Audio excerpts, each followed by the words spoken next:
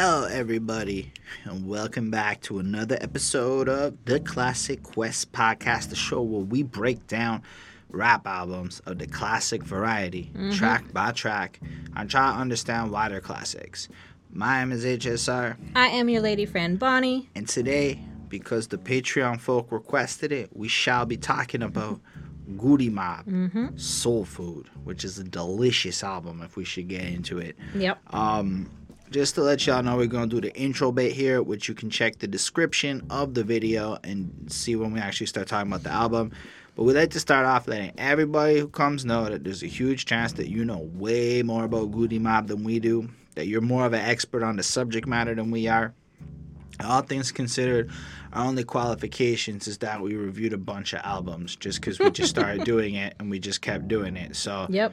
we say that like to almost... Can't stop, won't stop. Whoop. Nice. So we say that because, you know, y'all can really help in a sense, right? So if we're going along the way and we say something you feel is a little dumb, a little silly, or it just makes you want to say something to us, feel free to hit up that comment section. And we are a small enough channel that I can make that effort to answer you back if you make that effort to talk to us. Yep. Every comment is extremely encouraged. On the show We Serious, last week we talked about Boogie Down Productions album Edutainment, and on that video Mr. Dusty Clips said, in response to something I believe I said, I don't know who Juice Crew was. So he said, Juice Crew is a legendary crew formed in the 80s. Members include Big Daddy Kane, Roxanne Shanti, Biz Markie, MC Shan, Marley Marl, Master Ace, Cool G Rap, and more. Cool. KRS-One had beef with them back in the day. On Netflix, there's a movie called Roxanne, about the female member of the Juice Crew, Roxanne Shanti. And there was some fun. Isn't that like where the Roxanne beef comes from and whatnot? Anyway, she was Different the first Roxanne. female battle rapper. Cool movie. Y'all should check it out. And maybe we will. And maybe we'll just make a video talking about it because that seems like what we do over here. Yep. Anyhow, so feel free to join the conversation. It's really important to us. And then it's cool to like see actual conversations break out between y'all in the comment section. That excites me. I get to read that and learn some shit, especially when y'all fight. That's actually kind of fun. Fun for me to watch. I mean, learn from, because it's cool to see such conflicting ideas sometimes over certain subjects. Like a friendly debate, maybe. I'm a little more willing to watch y'all go at it personally, but anyway, special thanks to our patrons: Ismail Gadamsi, Chris Prado, Super Old School 1994, Linda William, and the man who requested this review, the newcomer to the squad, Mr. Carl. He wanted this one, and that is just as we segue into our album review. The reason we are talking about Goody Mob Soul Food, but let's be real, it got requests before. I'm like, we just did Outkast. Outkast is pretty dope. Yeah. And it seems to be that the more we review Southern lyrical I rappers, feel like we've really been in the South recently. y'all seem to like it. Like, maybe it's just that nobody reviewed these people, but it seems like every time we review a Southern lyrical rapper of any city, y'all give us more love than, say, if we do, like, a New York lyrical rapper. I mean, with some exceptions. Like, you got the Nas's and the DMX's, which go really well. But then in, like, that everything else league, it seems like the South is where it's at. And on my end of it, it's just, like, the South has proceeded to fucking deliver in some... Like, anybody who thinks the South wasn't lyrical is just silly. That's my perception, looking at it in hindsight in 2019. Yep. But then again, I'm looking at it in hindsight in 2019, and I've seen a few comments being like, you don't understand. Back in the day, people just didn't get it. Well, this is today. I get it. We get it now, or at least we're trying. Anyway, so this is the part of the show where we like to contextualize kind of how familiar we are with the artist, because it's super relevant in terms of perceiving the album. So if you've been a fan of Goody Mob and the Dungeon Family since like way back, Since 1995, November 7th. yeah, then you're going to feel a certain way about the project. Or if you just heard this album for the first time because you saw we released a review and you're one of like the couple of people that actually check out the albums and follow along, then your feelings are And going then to be... that's cool. If you guys do that, if you do... Oh, we you know Lindell does that. You got us, Lindell. Yes, of course. But, like, if you do that and, like, you know, let us know. Like, or maybe That's you're dope. going to now. If you ever do, that would be cool to know. I know a couple of times I've seen people comment, and I've been like, That's dope. That was like the dream. Like maybe one day we could show other people albums because y'all been showing us albums for so long. But as far as Goody Mob goes, I know who they are because back in the day, a dude that I worked with was like dead set on Dungeon Family and their funkiness and Outkast particularly. So at one point I listened to Goody Mob. I'd probably listen to this album or the one after. I think I was really into the Ghettoology song. And then I heard Cell Therapy and just kind of, I wasn't ready for the kind of soul that this group can bring. I wasn't really ready for that kind of music back in the day because sometimes you're just not able to really. It's not that you can't see why it's brilliant, but like you're just not feeling it because you're not able. You're not to, in that like headspace, like, I guess. I mean, like as far as jazzy, funky shit goes, it's taken a long time for me to really wrap my head around it, and most of it's been over the course of doing these album reviews. If you watch my earlier shit, I'm a big old hater on that stuff, but like You've gotten slightly better. slightly. So then like I knew who it was, but really what blew my mind is the day I figured out who the fuck CeeLo Green was. So here's what happened. Fuck You comes out. You're like, damn, that's like, yeah. That's when I really... But I feel like, did Fuck You come out at the same time as like when he was No, this is like Fuck You came out when I was in Israel. That Okay. was 20... But like I think he was 14. already doing like the judging thing, right? Like he was like, Yeah, I didn't know about that. But like, maybe you did. But for me, it was like, I heard Fuck You, and I'm like, oh, that sounds funky. And then I Googled him and realized he was in Goody Mob. And then I realized he was in that Santana album that had vocals with Lauryn Hill. So he's on that track with Miss Lauryn Hill, which was like crazy to see.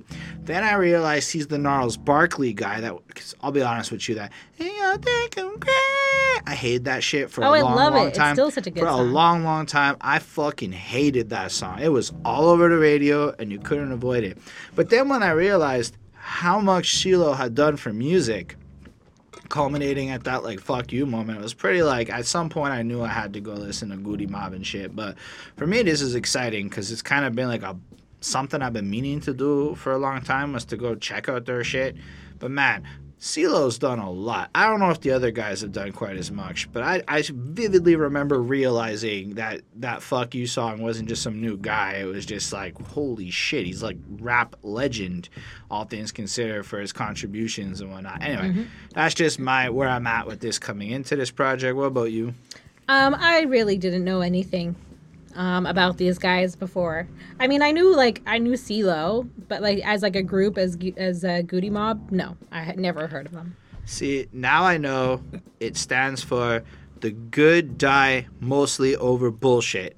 Because sometimes we don't point out these things, and then we get that comment like, yo, you know that's what... I do know that's what the group stands for. Sometimes we just forget. And then CeeLo told us on the album, so I wanted to make sure that it was cool. Because if you look at it, it's like, what the fuck's a Goody Mob? But the good die mostly over bullshit. Like, right off the jump, just with that name, you know this group's about something proper. And then look at what they called their album. Soul Food. That's a powerful name, right? And the cover album, it's like all of them kind of like in like a blurred out kind of Like all this picture, praying. and they're all like praying before they eat, and you can tell that they're maybe in like a diner or something like that, and like you would assume is probably in like the South, so because it's like they all look like they're wearing t-shirts and they're all like praying, and it just like they're about to eat, and it looks cool. And it's dope because it's like, it's almost like telling you right away, this album is going to be some kind of soul food for your soul, right? Like, that's what the content's going to be. But simultaneously, they're in a literal place about to eat some, I would assume slow cooked, properly made food is what I don't really know what the fuck soul food is. I'm from... I don't know, but I want some. I know, I'm in Canada, so we like fantasize about what it's like to eat the food down there. Yeah. Instead, we got Canada. Well, I mean, it's maple season here, so I mean, that's exciting, I guess. Listen, man, I look at the chicken from the South, and I literally eye fuck that shit. Like, it's just so good looking to me. Anyway, so you see them there, and it really is a distinct cover, right? Because it doesn't look like it's trying to be, like, pretty or anything. It's, in fact, looking like shit is fucking hard, and all we can do is just pray. Right off the jump. And the way it's angled to kind of show that distortion, I think, really adds to the aesthetic of it. And it's fucking cool. I can say, as far as album covers go, I mean, I don't know if It's like a the nice most. average one. I would say that it's so shittily designed it works. Yeah. Because like you look at it from a designer perspective and it's trash. But you look at it from a communicating a message point of view, and Yeah. then it isn't trash anymore, and it's like this really powerful cover. I think it's something that really speaks to me more than most album. Like, look, I just talked about Weezer's Black albums, the fucking 4 of them in black on a black background. It's like trash. It's just a nice looking cover. This is like a meaningful, speaks to me cover that looks like shit. No offense. Yeah. And like the way that like the words are written, like they have like images in the words, but it just kind of looks It's a almost little like bit weird. two hands in the Well, O. it's two hands being handcuffed. Oh shit. Yeah, Didn't even notice in that. and then in like the M is essentially a black man, I believe. It's like just like his torso, like just kind of like going like this, and like that's the M for the mob. So it's interesting to see that, but it doesn't. Like, I don't know if it really works, but it's here's a the nice thing. try. It works to me because it speaks, right? The fact that how often are we able to look at the cover and even talk about it for how fucking vapid they all are? Oh, DMX is standing there covered in red. I mean, it says something. It's iconic looking. Yes. But that shit communicates to me. That's all I'm trying to say about this. I feel like there's too much, like if too much going on, and that's it. There's too much, a little too much Eminem going puts on out in there. a house and he's sitting there like this. That's some shit communicating. Even the logo. Anyway, I got my point across. Anyway, there's 19 on this motherfucker, so let's get into it. Let's talk about Free. Okay. Damn, that's a way to start an album, eh? And it sets a fucking tone. Basically, it's CeeLo just kind of singing, but it reminds me something of like you almost picture like the slave times with that like painful, mournful, bluesy singing about how like the woes are coming and whatnot. Like honestly, I just picture like that's what pops into my head. Just like it's meant to image struggle with that really sparse beat and a really deep, like painful singing almost. And then the lyrics, Lord, it's so hard living this life, a constant struggle each and every day. Some wonder why I'd rather die than continue living this way. Many are blind and cannot find the truth that no one seems to really know, but I won't accept that this is how it's going to be. Devil, you got to let me and my people go because I want to be free. And whatever. Lord, come and save me. I want to be free. And it's like, fuck. That communicates a whole bunch. I mean, on the one hand, you have life's hard. Yep. And it's unfairly hard. And then to the point where people can't seem to find a way out of this hardness. So it just feels almost like suicide's the option. And then CeeLo in that just kind of goes, nah, but I'm not going to accept the status quo. And then in a very Christian sense, rebukes the devil and asks the Lord for redemption so that they can be free of the tribulations that they're dealing with. And I mean, I felt very moved by it. I felt it was super powerful. I felt like I realized this is going to be a depressing ass unhappy album in the sense of like tone. But I also feel like if you think about what's going on today in the state of the world, it almost feels like it's almost more relevant now than maybe it was. I might be wrong about this. I really have no idea if the South is better or worse, but I feel like more people can relate to this now than ever could before. It might be a better way to put that shit, because I heard that and I'm like, damn, this is like everybody's fucking cry, regardless to if you believe in God or not. Yeah. I was super moved by it. I found like it was hauntingly beautiful, and like if the goal of the album is to get your fucking attention and move you away from your life into something it achieves, I gave it a 4.5 on 5. It's really strong, it's really short, it's really simple, and it's really heavy, and it does a really great job. Yep. I definitely agree with, everything you said. It sounds very jazzy, bluesy. Life is hard. They're poor. They're struggling. And like they just want, it is CeeLo singing, but they're all kind of in like the background, like maybe like humming along or whatever. And he wants the devil to let his people go and like let them be free and let them escape like the pains that they're all in and the sufferings and like their like sinful maybe behavior, and just to like let them go and be better people, like as like a whole, as a community almost. And they just want to stop being like also subjected to the evils of the world, I think, and that people discriminate against them, and like they're constantly said no to, and they're just like put down, and they're reduced to the life that everybody judges them for, but we put them in that position. And I think that that's I think that this is going to be a very honest album. Just from like that intro, like right away, I like it. I'm interested. It definitely sets the tone. It's smooth. It's like really cool to listen to. It sounds very like 50s, 60s, 70s a little bit as well. Yeah, I thought it was great. And I guess just before we go on, it's worth noting that this is like right next to the other fucking Outkast one we just did. ATLiens. Aliens or whatever. Get fucking made fun of for how we say it. But yeah, and if we remember, we discussed on that review how like at the time, like this is right around when Andre did his "The South Got Something to Say" speech. People aren't taking him seriously, and they're just trying to express that maybe life isn't really peaches and cream for them either, and then everyone thinks they're a fucking joke, like, so just add it into it as a rapper trying to make it into that game, coming from the South, knowing that Outkast can't even get fucking love and shit. Not to imply that like anything, but they're part of the same squad, so they're obviously seeing what's going on with them. Mm-hmm. I mean, that has to be like kind of weighing on their mind as well. Like even the music thing doesn't even seem to be a real escape, Yep. Anyway, the next one, I don't know, did you give a grade? Yep, 4.75. That's right. The next one is Thought Process.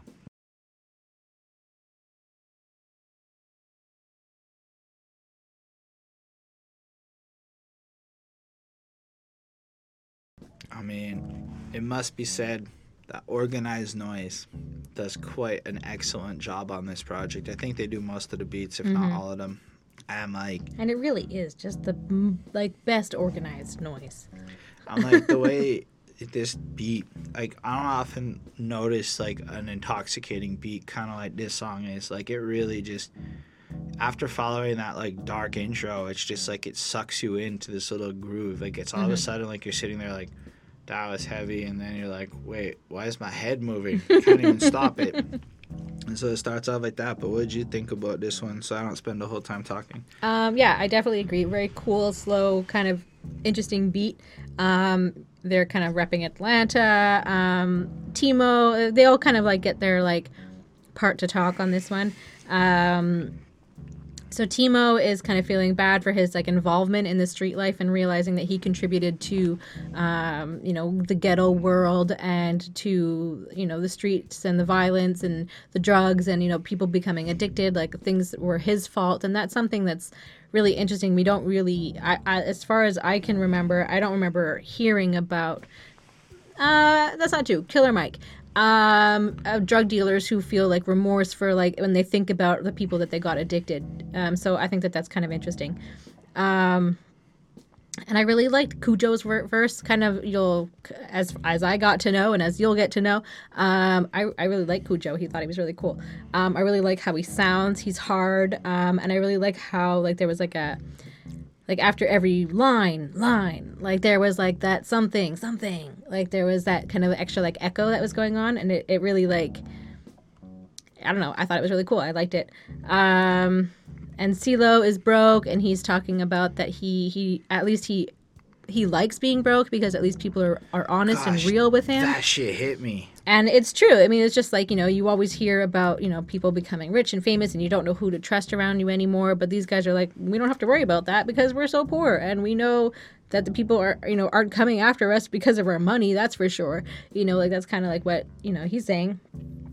So people are still honest to you when you're poor. So that's one way to think about it. And I think, I don't know if this was like the start of his career. I don't know like when CeeLo started or how he started. He seems to have been like very involved in lots of different things.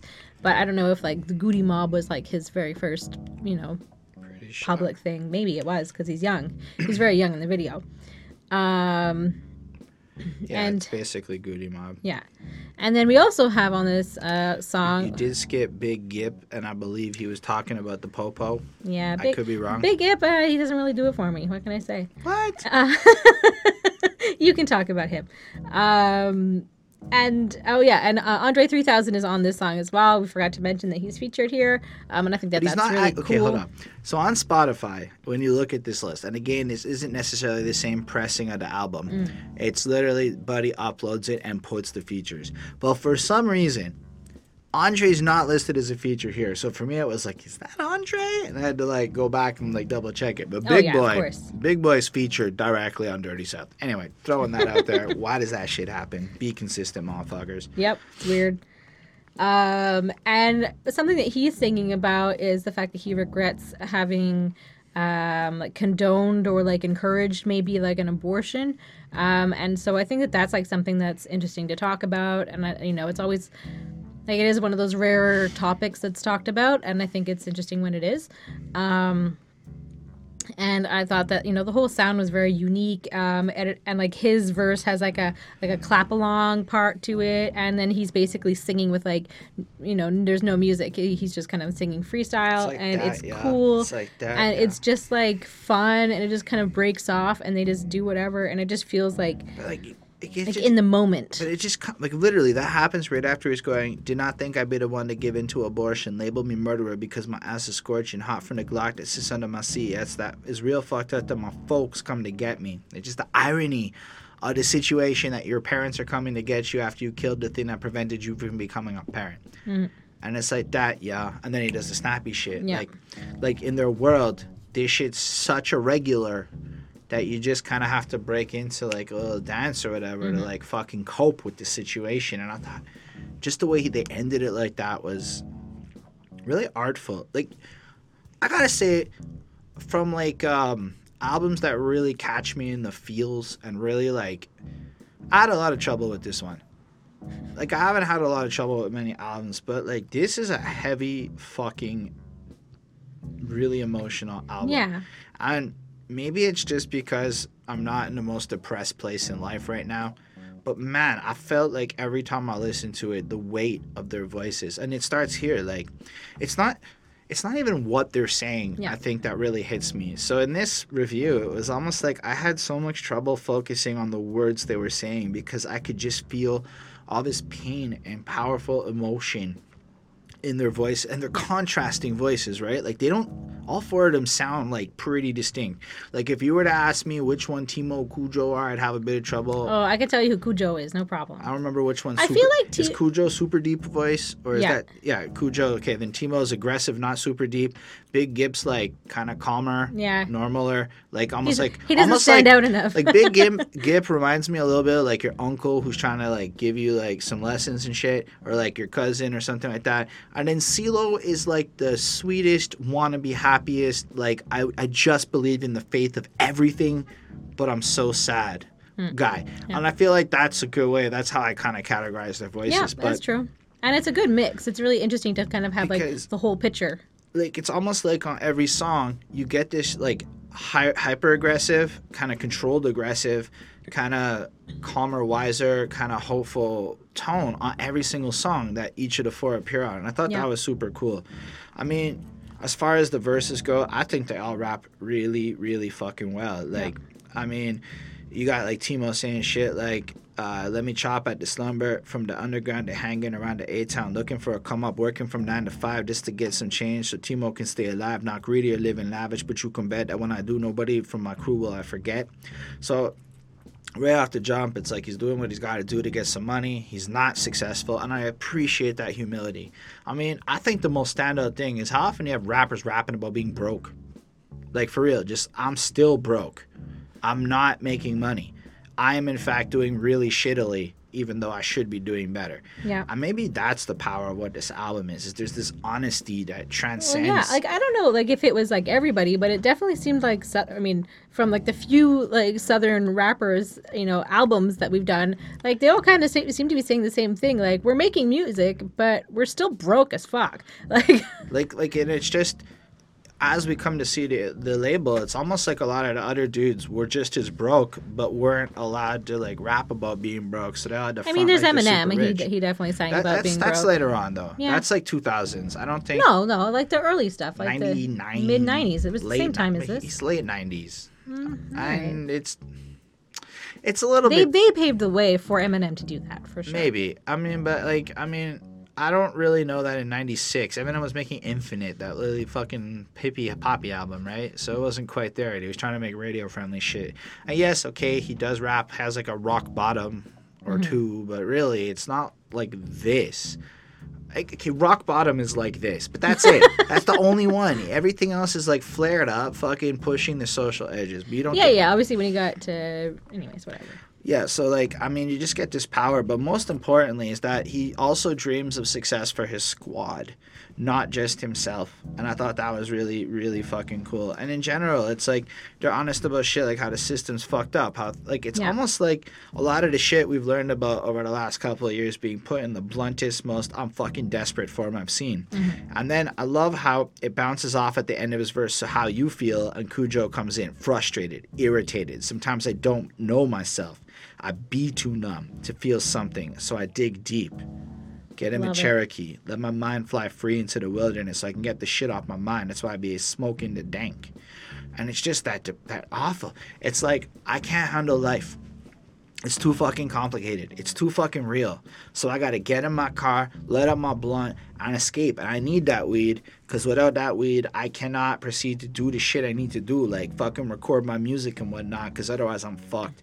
And life just, and then again, this trap feeling. And he also says, like, but I can get on my bed, lay on my back, and meditate away. In the seat in the four walls, it's like self-therapy. Got nothing to do but write about my LIFE. Put it on paper, man. So what you feeling like?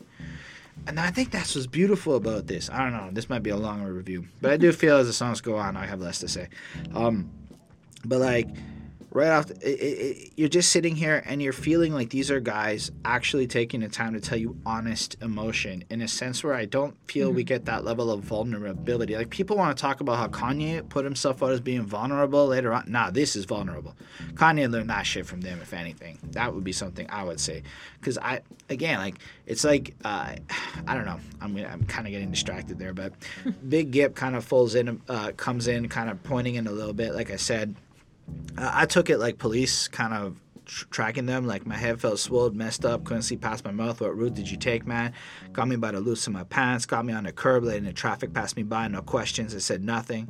Looking for the mutant to be bucking the law. Nah, man, Gip. Showed him my shit, closed my mouth, and I dipped. And then he kind of just points out how it's like they're always being watched, they're always being, taken on. And I'm like, what? Probably just because he's black in a nice car, CeeLo's broke and appreciates it, and it's just right off the jump. Sometimes I don't even know how I'm gonna eat. About $20 away from being on the street. Shit, you might see it on TV, but hell, it's almost like I'm rapping for free. And I think that's, again, important, just like to put that kind of messages in it. So it's like, yo, the crime side doesn't work. The legit side doesn't work. Nothing fucking works. And then Andres just comes in there and kind of points out how he had that abortion and how fucked up it is. And yo, as far as the song goes, this one runs through everyone's thought processes and everyone's different take, all the different things they care about. Yo, it fucked me up.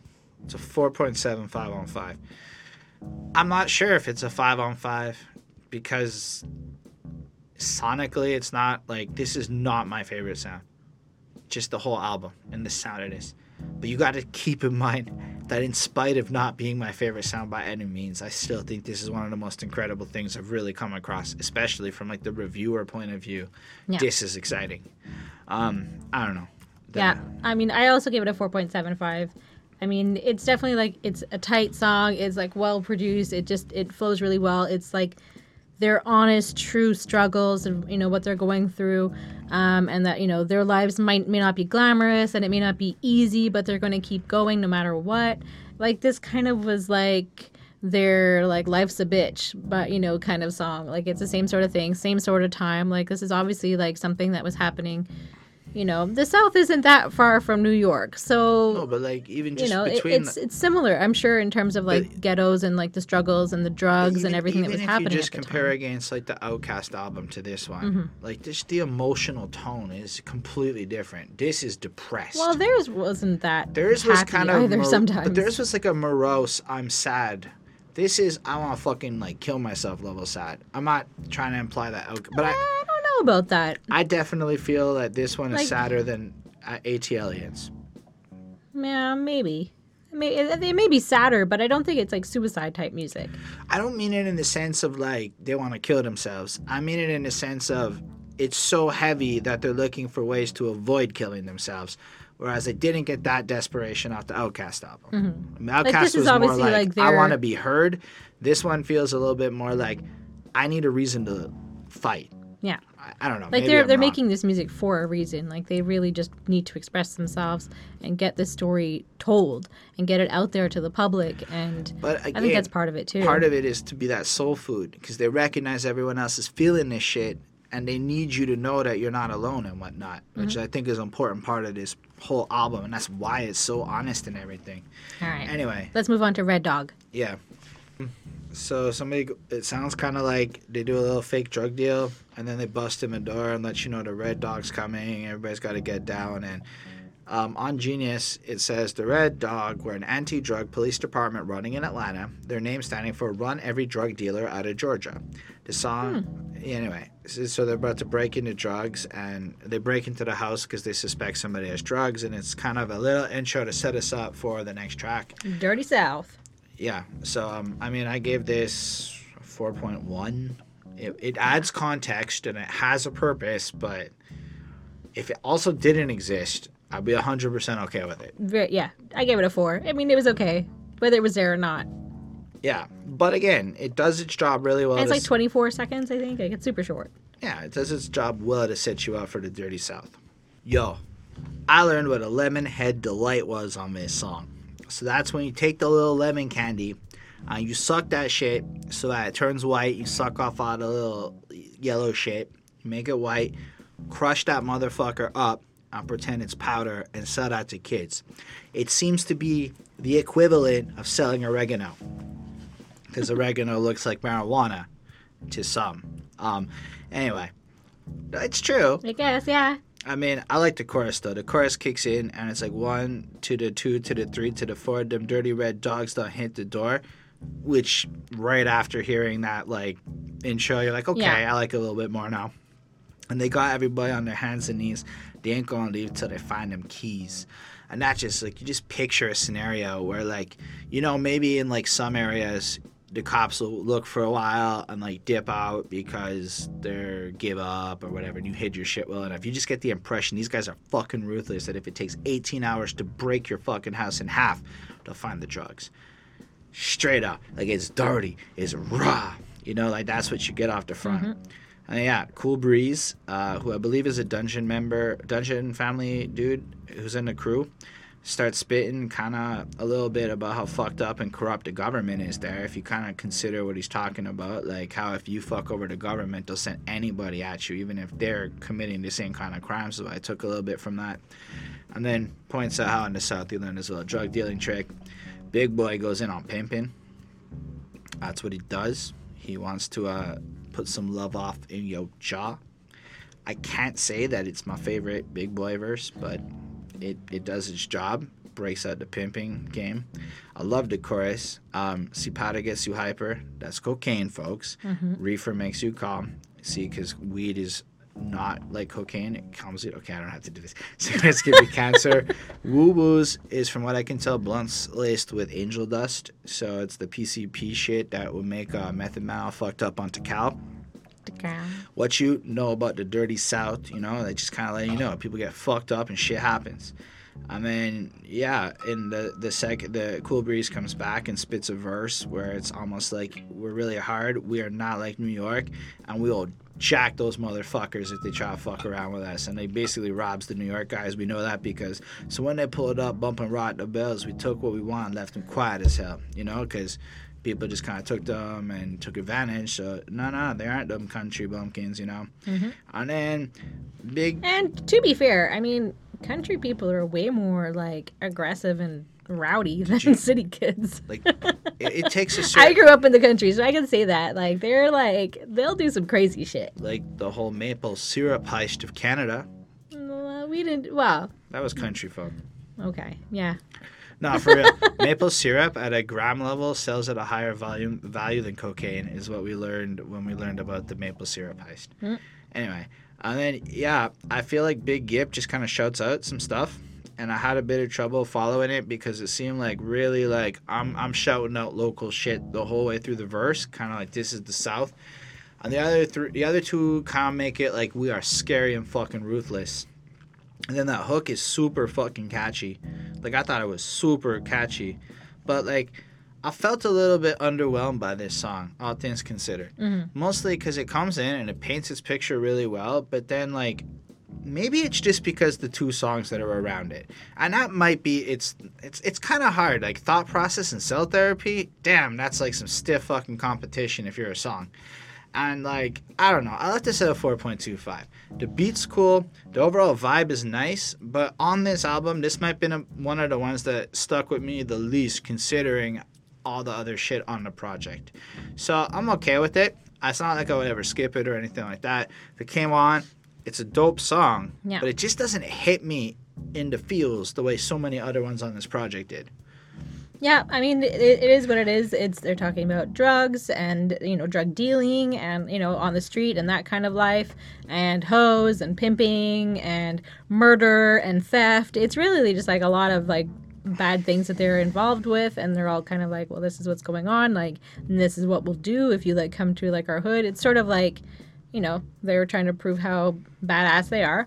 And they're naming like areas of the city and like, just shouting out like their hoods and whatever, and they also talk about crack. So I mean, it is interesting because I don't know. I think when you think of crack, you think of like, at least for me, like where it like hit hardest would be like Chicago, New York, California, like that kind of area. But like you don't really necessarily think about the South, and like I think it has definitely hit the South, and just I mean it goes everywhere, right?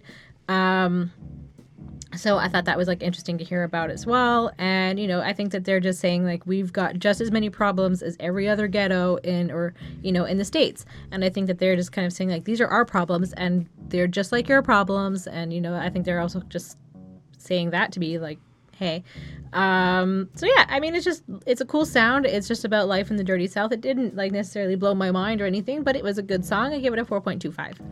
All right, next one was a real banger. Let's talk about that Cell Therapy.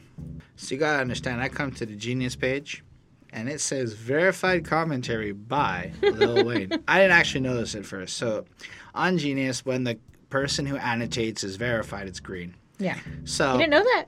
I mean, I did know that. I didn't realize it was Lil Wayne at first. Okay. I ruined my own story here. But then who's that peeking in my window? Pow, nobody now. I mean, we can all agree that is the clearest fucking lyric ever. Somebody's peeking through your window. You're anxious and paranoid. You pop the motherfucker. There's nobody peeking through your window now. Mm-hmm. It's done eerily and creepy. It might be one of the nicest choruses nice in the sense of dope as fuck choruses I've ever heard in my life. Mm-hmm. I think that's thanks to Organized Noise, too. Let's see what Mr. Carter has to say about this. Pow meant prisoners of war. Everybody thought they meant pow, like a gunshot, but they actually meant prisoners of war.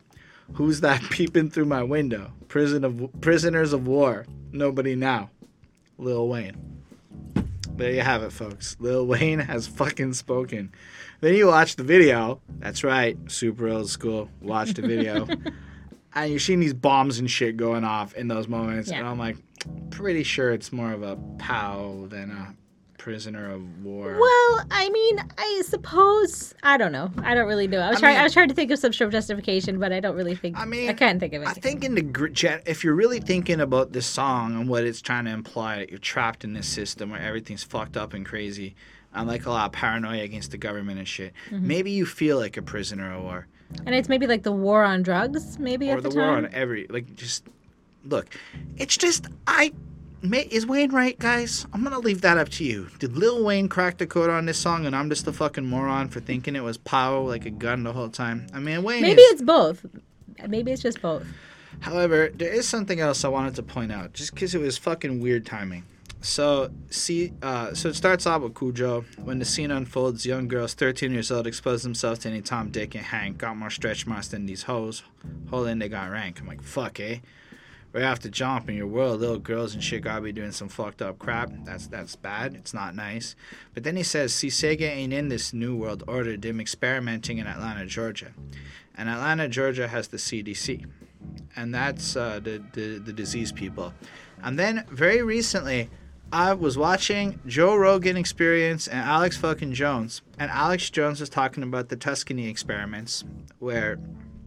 Fuck, you really... Did you guys really expect me to bring up Alex Jones? Neither did I.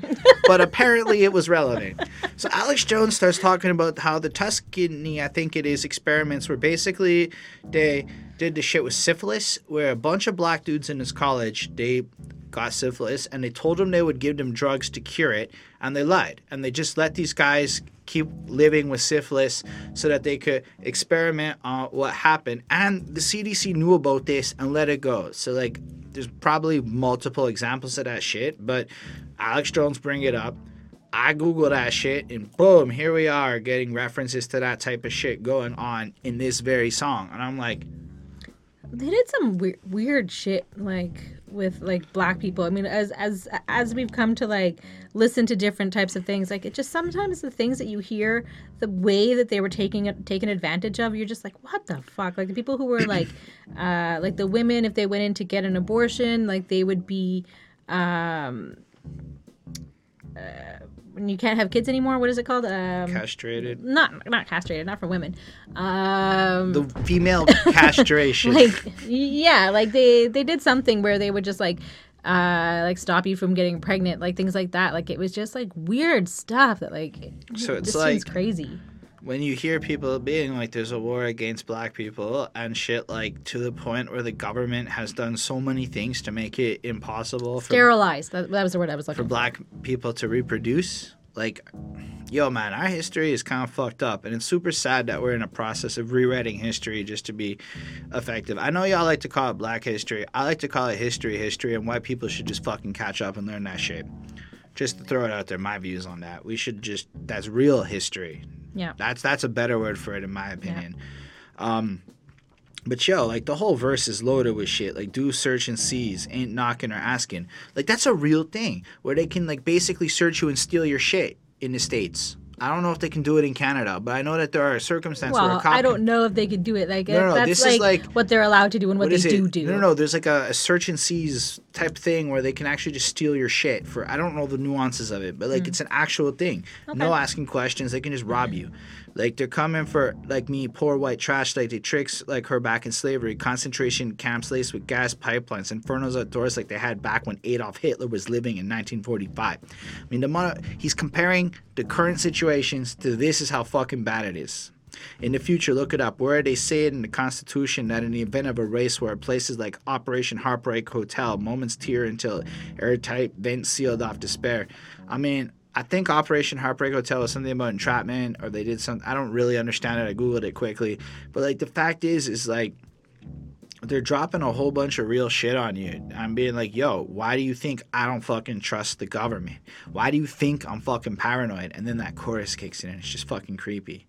And then CeeLo kind of comes in and he comments on gated communities and how, yo, I mean, you guys make it sound like a certain way, but what's the real point, you know, to it all? You call it drug-free, but I see the dealers there. You all lie. And then, but every now and then I wonder if the gate was put up to keep crime out or keep our ass in. You know, and you gotta, and if you look at it, maybe it's not a gate in a literal sense because there are gated communities, but yo, there are definite parts of every city where there's like a informal gate of where the hood starts and where the white people stop going. You know, we'll put it like that. And so, where's this shit segmented off? And let's be real, city-urban development in the sense of who lives where and gentrification and all, this is like 40, 50-year processes, okay? Like, so everything is designed, right? It's planned like that. I don't know. And then Timo kind of comments a bit on weed and kind of just how fucked up it is. And he doesn't want you to smoke like him, but he also doesn't feel right telling you, like, not to do it. But I really like when he kind of goes, I recognize as a king, you know, who am I to tell you to stop smoking? Like, in himself, he understands that this is like, he gets it, is what I took from this. So it's not really his place to tell you what's up, but it's almost like he just wants you to kind of rise up within yourself. Like, and 16 years old, this shit has got to stop. Let's take a walk through detox. I want out of this hole. I'm in a cell under attack. Local up folks, they in the hood, got an eye on every move. I make open your face to info you ain't know because it's kept low. How the new world plan to reach the planet without a black man. And you know what? You had said, Holden, there maybe is a conspiracy to keep the black man down. Even 3 years ago, y'all would have hated me for my answers. For real, y'all would have thought I was an ignorant ass fucker. Now I'm like, yo, maybe there's a serious point here that there are so many angles upon which the black community is under attack that it's like, fuck, man. Yo, from a metrics point of view, something I've been really thinking about, because, you know, the news likes to talk about how we don't track shit. Well, why don't we do a rap analysis? We take all the lyrics on Genius and we take all the albums and we do a metric analysis by year and city and see how often these topics come up. Because, yo, that many rappers can't be wrong. 1, 2, whatever the mainstream shows you, sure. But what about all of them? We just look at all of it. And some scientist does a fucking metric analysis of hip-hop to look for traces of abuse and shit. And you know what we kind of see? There's always a situation like this on every album. How could every rapper be lying and wrong? I don't know, man. I fucking hate when white people talk some shit like it's racism isn't real. Fuck that shit. Yep. Anyway, yeah, Big Gip comes in and I don't even know what his verse is about. It's fucking good. It just ends, and then it's a really powerful song. Sorry if I kind of lost my train of thought on that. You get the gist of it. Like, there's a clear, like, they're pointing out there's a clear conspiracy against us. And here's why. So you can't blame us when we live paranoid. And I love this song. The beat, it's just creepy.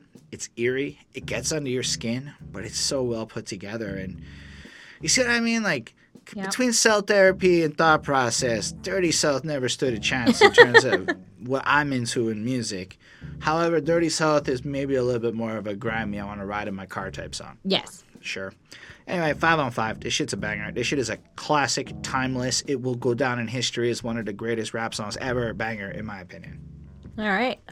Yeah, I mean, it definitely sounds really cool. It has a very unique sound, and there's also like this kind of moving sound. Like, I don't know what it is that noise is, but like with headphones on, it kind of like goes back and forth, and I like that. I always enjoy like when they like mess with the sound and where it's coming from a little bit. A little bit different. So they're talking about kind of like these young girls who are working on the streets, and just kind of like saying like that this is kind of terrible, I guess, and calling it out.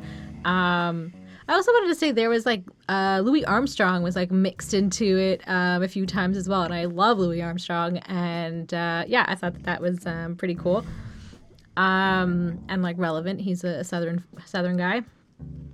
And like the cops and like the government or whoever is like always like watching you and like knows what you're up to. And then like, as you said, see those things about the gated community situation. And yeah, I mean, they each kind of tell like a story about kind of what's going on, what they're saying. And like kind of like the message at the end or that I take away from it is just like use your head, think for yourself. Don't just listen to what everybody else is doing and, you know, what's around you, but like question things. Question why things are happening, question, you know, everything, and just like keep learning and keep bettering yourself. And I thought it was cool. So what we can say is, to all of our making fun of Mr. Carter, Lil Wayne did try to use his cell therapy to redefine this song in a new meaning. Mm-hmm. So let's give Mr. Wayne his props for living up to what the Goody Mob wanted. Yep. Yeah, I give this a 4.4. I mean, I liked it. I think it was a cool song. All right, why don't we talk about Sesame Street? Yes. I'm pretty sure that we're not getting no big birds. There might just be some bullets flying on this one. Maybe. What do you think about this song? I mean, it's definitely not what you think it's going to be about. I mean, Big Gip, he's kind of starts off and, you know, he's kind of saying that like everybody holds grudges and everybody discriminates against them and like for what, you know, they've done or for what he's done. And he can't get a job. Nobody will hire him. And then he kind of ends up he ends up involved in the street life, and with guns, and people are sad and wanting to kill themselves, and like this is their only option. You go to school and you do everything maybe right, and then but you're just stuck in this place that's just there's no getting out of it. Almost, it just seems so difficult. And and he's saying that like they grew up on this street called Sesame Street. But it's definitely not the nicest street in Atlanta. It's not like the TV show at all. And then we go into Timo, and he kind of talks about like I don't know. The only line that I thought was funny, he had no gun, just a stick. And I don't know. I thought that was kind of funny. Do you want to say anything else? You seem like you're like... Man, I'm still thinking about fucking Big Gip. Like, I feel like you missed the real heaviness in that verse. You get some left this world, spend my summers in country, so I consider myself a jack, so I guess jail. I don't really know if that's what that means, but still, some left this world by putting bullets in their head. But little Johnny across the street hung himself from his bunk bed, had to go to court in the morning. Nothing hard about it. My little partner was just scared. How scared, Gip? That scared. Sesame Street. So when faced with the prospect of going to jail, some people put fucking bullets in their head. This kid hung himself. But they would choose that over going to jail. Yeah. Yo, suicide like that is not something that gets talked about. Okay, that is some heavy shit. Yeah. Anyway, I just had to get that out. Nope, that's fine. And then we have Cujo's verse, and he's kind of like imagining he's in jail, I guess, and he's just trying to like enjoy life while he's still out, because he's kind of imagining that he's going to end up there, and that things are going to take him down that road again, or for the first time, I don't know. So he's kind of like going through that and just like enjoying like the time that he has. And CeeLo is just kind of happy that he's lived this long, that he's survived and he's still here. And they're all just sort of thankful for having not killed himself, having not been killed, having, everything else that they're, that is like an honest, like, something to be scared, something to fear for your life, that happens in like these areas. And they're saying like, even though like they grew up on this, Sesame Street or whatever, this very dangerous street, that they're happy to be alive. And overall, the song is like really sad and like very hard, very difficult life. And they feel like they aren't accepted anywhere else, but they don't want to be there. This is not the place for them. They just want to be somewhere better than this like hellhole that they're in, but they can't seem to like get a break. There's nothing. Every time that they try, they get knocked back down, and it's just a very difficult life. And I mean, it's a good song, but it's a sad song. I mean, I give this a 4.3. I mean, I feel like the chorus does a really good job of putting the context of what they're trying to do here. Can you feel what I feel? Can you hear what I hear? Can you see what I see when my feet hit the street? So what you know about Sesame Street. And it's just this like idea of like, I guess in a sense of trying to prove that things are not good. The goal of it is to be real and to paint these pictures of what's actually going on in their life. And I feel like whereas something like a Isham takes this really fantastical, really like out there approach to the subject matter, Goody Mob goes just as intense, but with just reality here. And it's really strong. I mean, I don't really see a lot more subject-wise that was brought up. Timo's kind of commenting on guns and like how just people will kill each other over kind of anything. There's just shit like up in the flame, supporting girls up in the game, out to get a piece of what the system has designed black folks to struggle for, so I bust. So much to deal with. Can't feel what's real from fake. For my sake, I stay close to home, some crackers don't take and never give back to my hood, in desperate need of change to this way, so we arranged to fit me. And, it's just like they're consistently lacing in themes of racism, of control, of fucked up systems, of just how the black on black violence is almost programmed and institutionalized. Mm-hmm. And it's just the reality. And then Cujo, again, does his part, and it's really strong as well. I mean, like, to be the boss, you gladly pay An arm and a leg, I'd be lying if I said I ain't need no help. Can't do it by myself. Raining sesame, cause there's only so much time left. In this crazy world, mates in prison guards life with a hammer. So excuse my grammar. Behind these walls of Atlanta Federal Pen, the jail on Fred stocked to sell blocks with more COs, equipped with radios. Again, it's just painting this picture of like hard times, and each of them was able to kind of take it from a different angle, so that when you're left with the whole picture, you're just kind of stuck with this feeling of how fucked up it is, whether it's suicide, gun violence, prison, or just being, again, CeeLo seems to be like the silver lining usually, so like being grateful to be alive in spite of it all. I don't know, it was a really powerful song. The chorus is dope. I give it a 4.5 on 5. It's totally like consistent. Like this album is going to be consistent. This album is extremely, but like in a way that isn't bad, because it digs deep into the pain. And I think that is an interesting thing we're not getting. Like, it is soul food because it's so real. And that's what soul food really is, right? Yeah. Real food. So that's what this music is. Real fucking music. In the sense of the subject matter being unapologetically blunt. Yeah, I liked it. Anyway, how do you feel about Yo Mama? That's the next song, because it's the Mama song. Guess who? Oh, that's why I'm like, what are you talking about? I just was asking about Yo Mama first, because anyway, that failed. All I can hear is CeeLo, and then a blur of voices, and then CeeLo just piercing above everyone else's voice on this, because I mean it's the four of them saying it together, but all you can really hear is CeeLo's piercing high-pitched voice next to the other three's deeper voices. Yep. And damn, when you learn about sound, that totally makes sense. But anyway, God, grant me the serenity to accept the things that cannot change, the courage to change the things that can, the wisdom to know the difference. Yep, and that's pretty much it. It's 10 seconds. It's short and sweet.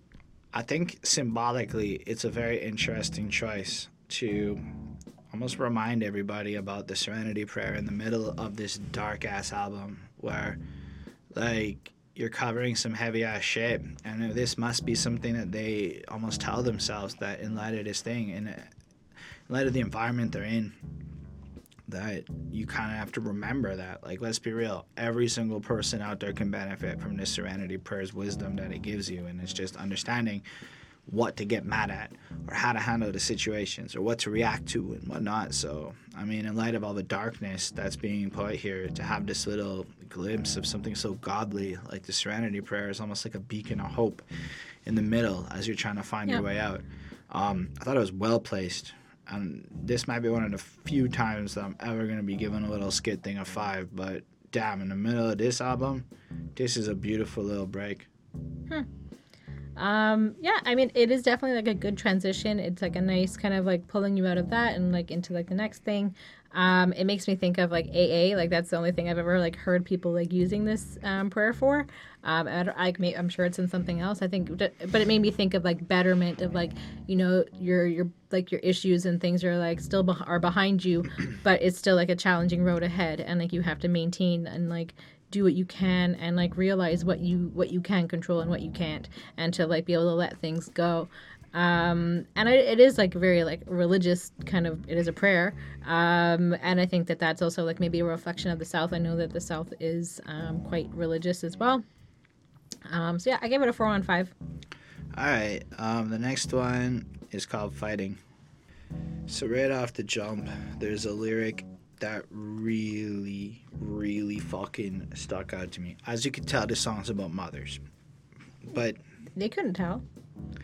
The thing about Goody Mob is... if they don't know the song, it's about mothers. The thing is like, even their song about moms, like normally how does a rapper make a song about moms?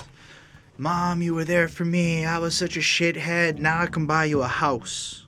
That's the mom song of like most rappers, right? Mm-hmm. Like, let's be real. Yeah. Always appreciating the mom, always loving it. But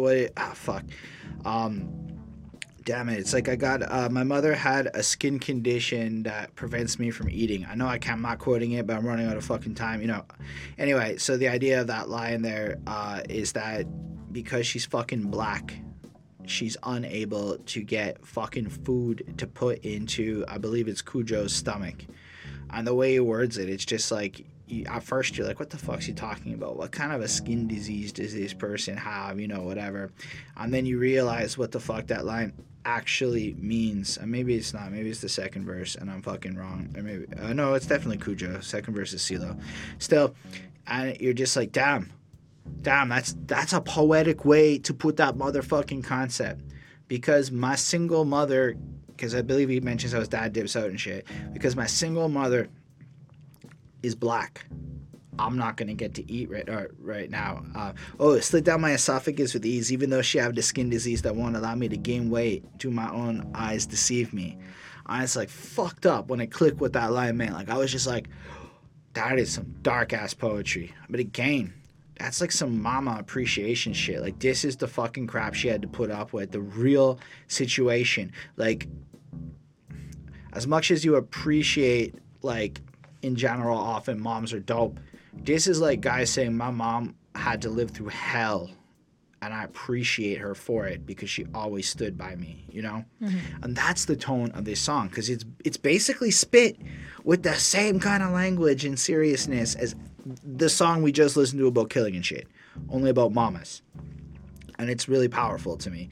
Like, I mean, CeeLo comes in on the next verse. My mama, destination unknown, went out on her own. She was barely even growing and became my mama. I never knew my dad, so even when the times got bad, I was glad because I had my mama. For so long, she had to be strong. I know at certain times she was wrong, but she's still my mama. It still amazes me. The Lord had to help her raise me, judging from the way I used to be, etc. Just kind of like, it's such appreciation for it. Or the third verse, who was the first to hold you in some arms, the first to change your diaper when your stomach wasn't calm? Your mama. With the drama brought you into this world from a world down under. I wonder now, she know when I was lying, when I was telling the truth. With the proof, she would explain how I've been skipping school. And it's just such a... Okay, here's the thing. I know I said I spit it like all the other shit, but it kind of still is kind of regular. It's just regular mama shit. But when you're listening to them rap, it's like, and I'm fucking killing it with the darkest shit. My mama took care of me. It just kind of, that's what I meant, I guess, the tone of it.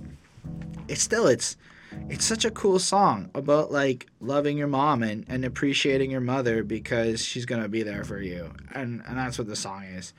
I mean, the beat's gloomy, dark, as painful, but it fits, right? Because if you're gonna appreciate your mom, and this is the environment, I mean, it's like, to me, it comes off more authentic. Like, it comes off like this isn't meant to be some, like, happy, lovey song. Like, it's appreciation. It's like, I couldn't survive in this thing without my mama. So as part of your soul food intake, some of that real shit, is you gotta remember your moms took care of you. And especially if we understand the metrics of single mothers in the hood. Yep. And then all the other metrics that go along with the bad side of the disadvantages to life growing up like that and shit. It's pain. I don't know. It's a lot. Anyway, I felt like, all things considered, this song is really good, but I give it a 4.35. I enjoy, like, thinking about the song more than I like it in terms of listening to it. Like, I appreciate what they're doing, like the artistic value, but damn, is this a weird ass mama song? Yes, I definitely agree with you. Like, I can't imagine, like, most moms going and listening to this song. Like, this doesn't sound like my mom would going to, like, put on a nice song about moms. Like, I just can't really imagine her putting this on. Like, maybe some others do, but, I mean, it definitely is not, like, a happy or, like, aw kind of song. But it is nice. It's still, like, a nice message, mostly. So they're kind of just talking about, like, their poor and sometimes violent childhoods, and just kind of talking about, like, their different experiences with their mothers, and Cujo's mother beat him up, so that's something that he talks about as well. And then in CeeLo's case, which you can kind of, like, get from him, he could definitely tell he was, like, a bit of a mama's boy, but CeeLo, his mom was his friend, and he loves her, and he enjoyed hanging out with her. And then I think she got into a car crash and she became paralyzed. I think, if I'm not mistaken, he's talking about that. And, like, that's pretty hard, and, like, how he's having to be there for her now. And another mom, I can't remember whose mom was, they were talking about it. There's just, I don't know, lots of moms. Somebody else's mom paid their bail and got them out of jail, and I thought that was kind of, like, funny and, like, something that, I guess a good mom would do. And, you know, he's just kind of saying that their moms are like super important and they're there for them and like they can depend on them. Like that's maybe like one of the very few people in their lives that they can constantly depend on and who's going to be there for them and who will hopefully avoid getting like shot or killed or whatever, and you know maybe is like has grown up and has gotten out of that lifestyle, if you know maybe that's something. Clearly they're tough women, and you know that they're unlike many of the fathers in this case because they're there and they're present and they're trying to be like a good parent.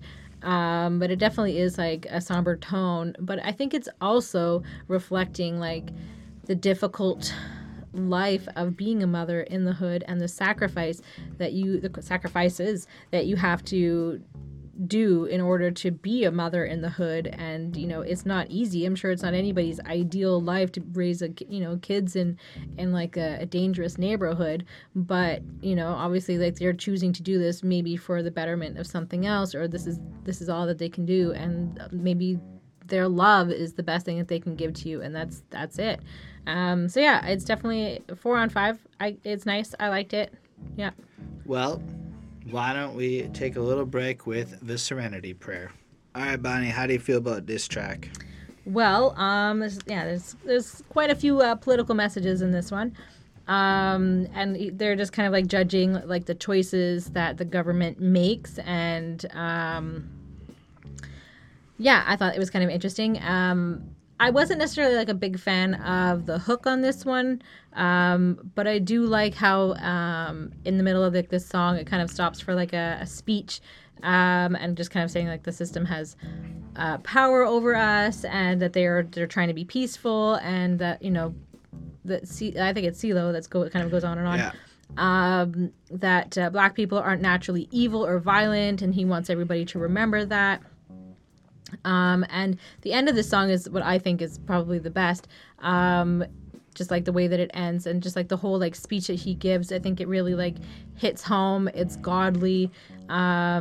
There's something about that like noise in the background of like the whole song that made me think of Run the Jewels. Like there was something about that noise that they were using. If you can tell me if you know what song I'm thinking of, let me know. And I thought it was just funny that like CeeLo did this like freestyle because he just didn't want to write the verse. He just was too lazy to actually sit down and write, so he was just gonna like, I'm just gonna like spit whatever. And I'll read it to you, like kind of like the last part of it. It was really, I mean, because I think it is really like worth kind of hearing. We ain't natural born killers. We are a spiritual people, God's chosen few. Think about the slave trade when they had boats with thousands of us on board, and we still was praising the Lord. Now you ready to die over a coat, a necklace around your throat? That's bullshit. Black people, y'all better realize we losing. You better goddamn fight and die. If you got your spirit and mind back, and we got to do it together. Goody mob means the good die mostly over bullshit. You take away 1-0 and it will let you know God is every man of blackness. The Lord has spoken through me and through the GMOB. So I thought it was really cool. Like I wasn't necessarily like a fan of like the whole song, but definitely like the ending really like, you know, sealed the deal for me. Yeah, it was definitely like powerful, and there was like a really great message in what CeeLo was saying here. And I mean, it was really interesting and good and honest and pure, and he's just trying to like say his truth. So I give this a 4.1 on 5. Yeah, I mean, it starts off with like it comes in with a full-on beat and everything. Timo starts off rapping. I mean, really what struck out to me from his verse is when he goes, "Spine advertising, swine on channel 2, when in the same breath you telling me don't eat from that plate, increasing my blood." So it's kind of like, yo, this is like out there. You should go ahead, and these things are available. You're seeing advertisements, but at the same time, you're not given the opportunity to get it. It's kind of what I took from it. So it's fucking pissing him off. It's frustrating. Or maybe it's just the toxic ideas spread to the black community in general. I don't know. If I can help the cause, don't have to treat it with no tricks. You said to me, cancer on a stick, visualize destruction soon to come, thrown within the city we call Atlantis, praying like a menace every day and good in the woods of Southwest. I stress in my arms, fighting for your spirit and your mind. And I love the passion that they're trying to do. And you know, it's something we have seen on every song. This desire to educate the people, teach them things, and explain their point of view, and it's really good. Um, Big Gip comes in and cover comments on a couple more things like witch doctors giving more Medicaid, but ain't no aid. But these ain't the same from Nam. Didn't give a damn. Who only wanted Saddam? Now your hands numb. It's crazy how long it took them to get Saddam, eh? If you really think about it. Anyway, can't run old age before 30. Just kind of like again setting up this context, and then we got that chorus from Joy. I don't know how to actually say Joy. Seems like we're fighting for our spirit and mind. They got us fighting for our spirit and mind. If you think about this war, and like again, there's some fucking crazy evidence out there that there is a war against black men. Like I found out recently that there is this common practice of like older black ladies that might fuck young black dudes for like room and board and shit like that. And in the same context where if we were to really practically talk about it, it would be some like child charges laid, but like nobody talks about it. Like my Facebook exploded with a bunch of women commenting on this after the R. Kelly thing popped out. So like just seeing how much of an attack is done on certain communities, just on levels, things that never get reported, things that just people pretend don't exist and shit, all these things that people have to live with that nobody cares about. It does seem like this fucking, you have to fight for everything. And then yeah, Cujo kind of describes some more violence going on in the situation, but really all of that's kicking on, and the raps are all really good, and they really do kind of paint pictures of like the situation, but it's hard to really focus on that because the beat just cuts and CeeLo spits his poem, and it really just sounds like this epic spoken word experience describing 2019 America. And that's what's crazy about it. I think that's what's crazy about this whole album, is that this album is so undated that it breaks your heart.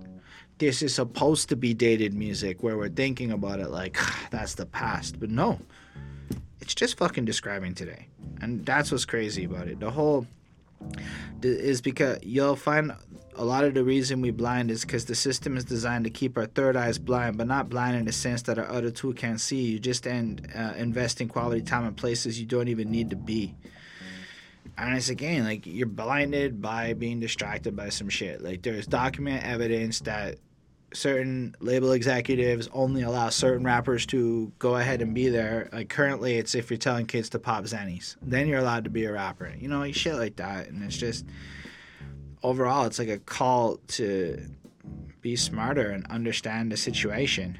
Understand what's going on in the world. And I'm of the mind that everybody needs to hear shit like this, because again, you can't claim anything's new if CeeLo's dropping some shit that fucking could apply to today back then. That's what I'm trying to say here. Anyway, this song blew me away, because after CeeLo's done, it stops, and that chorus just kind of comes back in again, and the song just kind of still ends. Like, it's really long, but you don't really notice that it's almost 6 minutes because of the power that's kind of laid into it. And I don't know if I could listen to this every day, but I think this is one of the strongest tracks on this album in terms of message, in terms of power, in terms of, again, everything.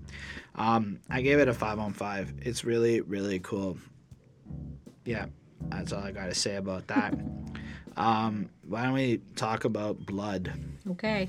This little intro, I think I used somewhere else, because when you click on the Genius page, it turns into a whole song on Blood. So it's just this little intro here. It's a shame we're gonna realize we're the same. Helping the enemy win the game. If you're a player, use precision. Don't make a decision in haste. Blood is a terrible thing to waste. I think it really just follows up the last song pretty well. And it's gonna point out that we're all the same people. And I mean, if you really want to go crazy extending this, all of us are the same people here. And there's a giant plot to keep us divisive so that we at war with each other. And we're not doing things like learning about each other's cultures to find out that people are fundamentally the same. Privilege aside, we're all at different scales getting fucked right now. I mean, if you look at the wage gain in Canada, Canada's fucked. Everyone acts like it's cool, but Canada's fucked in the future. And I'm not trying to compare the hood to Canada. I'm trying to say that in 2019, it feels like, to me, a lesson like what CeeLo's saying here is pretty fucking universal, and we all need to hear it. not just the people maybe CeeLo was intending to hear it in the first place.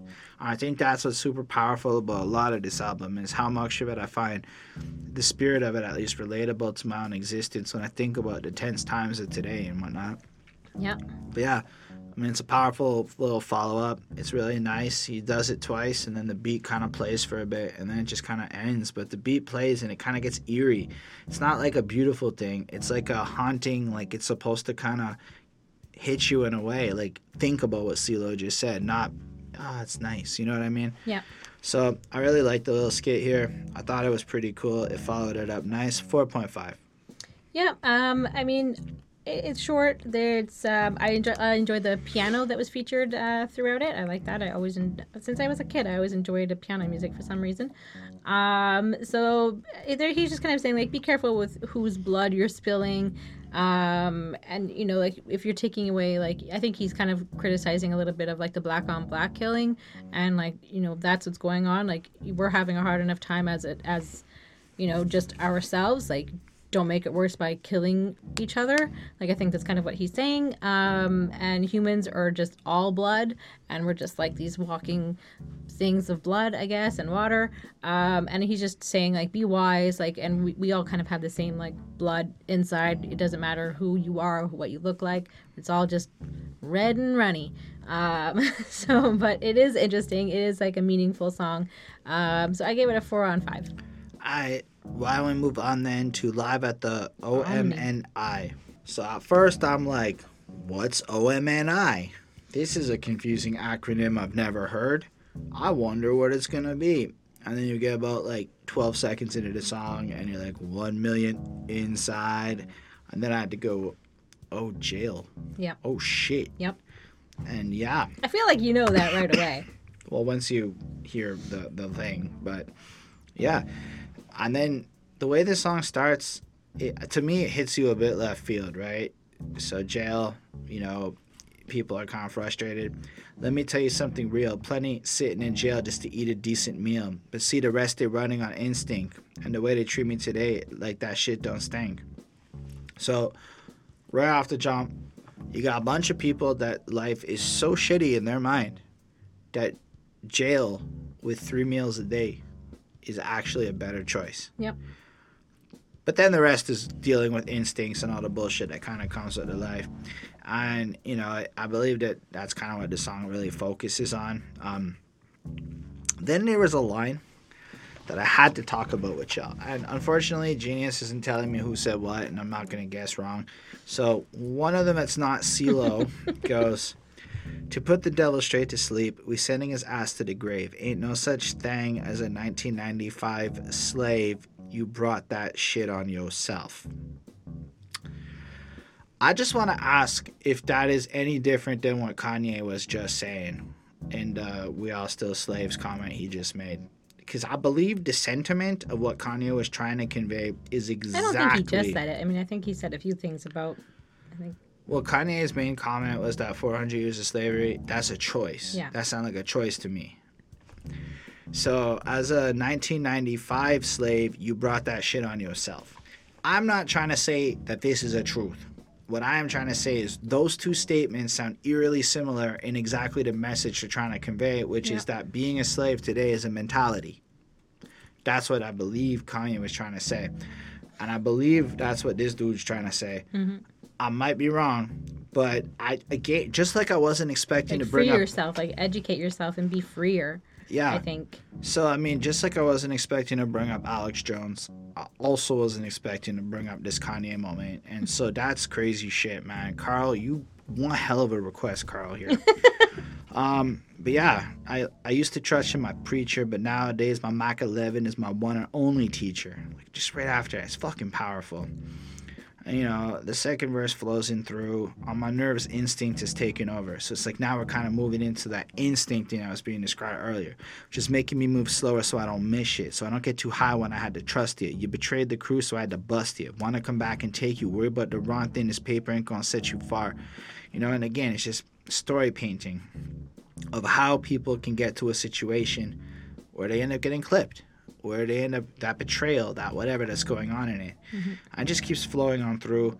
I really liked is still in the third verse, still dying and ain't no excuse. AIDS got it where it can't reproduce. Don't listen when you tell it like it is. Can't even get his own because you worry about his.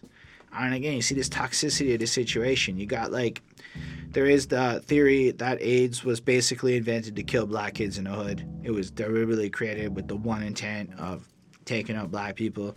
So when you have these kinds of wars put against a certain group of people, how are you gonna fucking freak the fuck out? You're not even focused on yourself. Everyone's just so jealous of everyone. It creates a serious situation.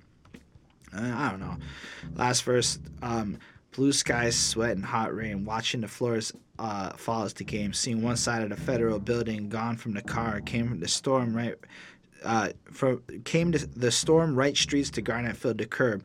Nowhere to go but Lovejoy. Can't exit off here. Got me trapped on your high concrete. Want me to speak. Took away Mosley and Maddox for the weekend. Kept me on your one-way streets for the arrestees. Show no pity. Sage be under the city. Hidden eyes on poles light my path. I don't know. I just pictured this from that, like, being in jail and, like, kind of going there and, like, maybe I'm completely missing the point of this, but you're just kind of pulling up to the jail and you just this imagery of losing your fucking freedom and shit, man. That's kind of what I got from that. Overall, it's really powerful, and the fact that the hook of this song is just the metric, that 1 million inside. Now, if we take at that point, there'd be about 300 million fucking people in the States. I'm gonna add about the 30 million in the last little bit of time because I think it's about 350 now or whatever. So say it's around 300 million, and we know that 12% of America is fucking black. That means 36 million people, and that means that 1 out of 36 black men is in jail, or is, you know, like that. That's basically what this metric's saying. And I'm just kind of shooting math off my head. I might be a little off, but when you really break down how few black people are, the fact that 1 million of them are in jail, that's a high percentage of the population. Yeah. 1 in 35 is not a metric.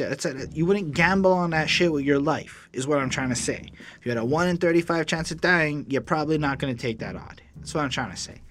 So it's fucked up to me. Anyway, this is a really cool song for what it is in terms of message. It's got a powerful feel to it. I gave it a 4.75 because they just paint out the war that is going on in terms of jail. Yeah. So, I mean, yeah, I don't really have too much more to add. You feel like you covered most of it. Yeah, I mean, people go to jail because it's an easier choice sometimes because they don't have to struggle for looking for food, to pay rent, for things like that. Like, they're just there. But I mean, they have to pay other things, I'm guessing, like the, lawyer fees. But, I think that he's just kind of saying like one of them says that they've kind of lost faith in God, and that's why he has more faith in his gun, because he sees more results from his gun than he sees for praying for what he's doing.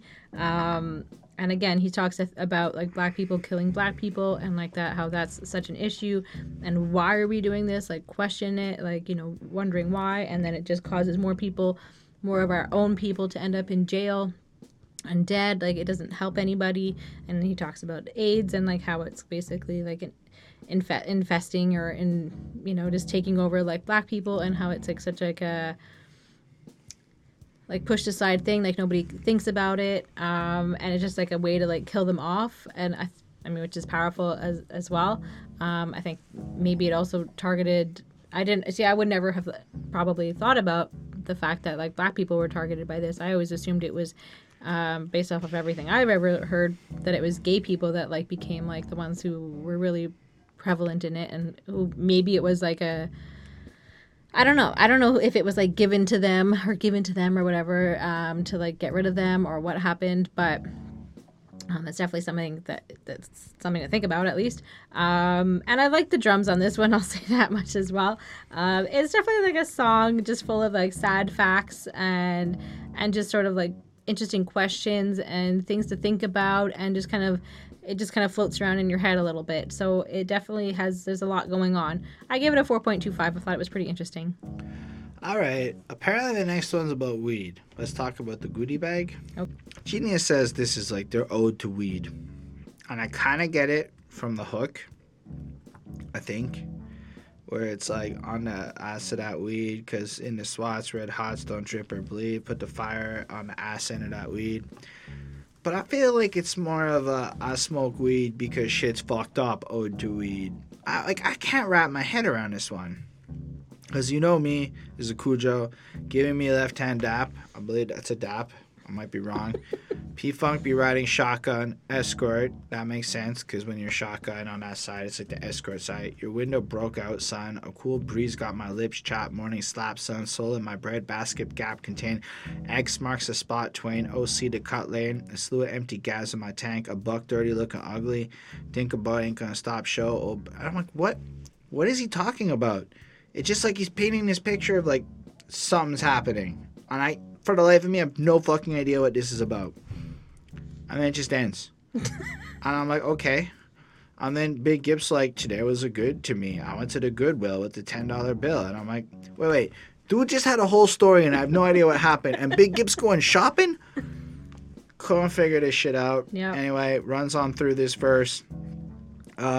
What the fuck this politician did for you? Complain, but Mr. Bill Clampett Clinton. ain't gonna change. Apparently Clampett is like a white dude. Like it's just a derogatory Ted term. Clampett, I believe, is someone. Let me look him up. No, I mean, like, 'cause according to Genius, Clampett comes up a couple of times. Mr. Clampett refers to Bill Clampett, the disgraced... He's from the Beverly Hillbillies. Yeah.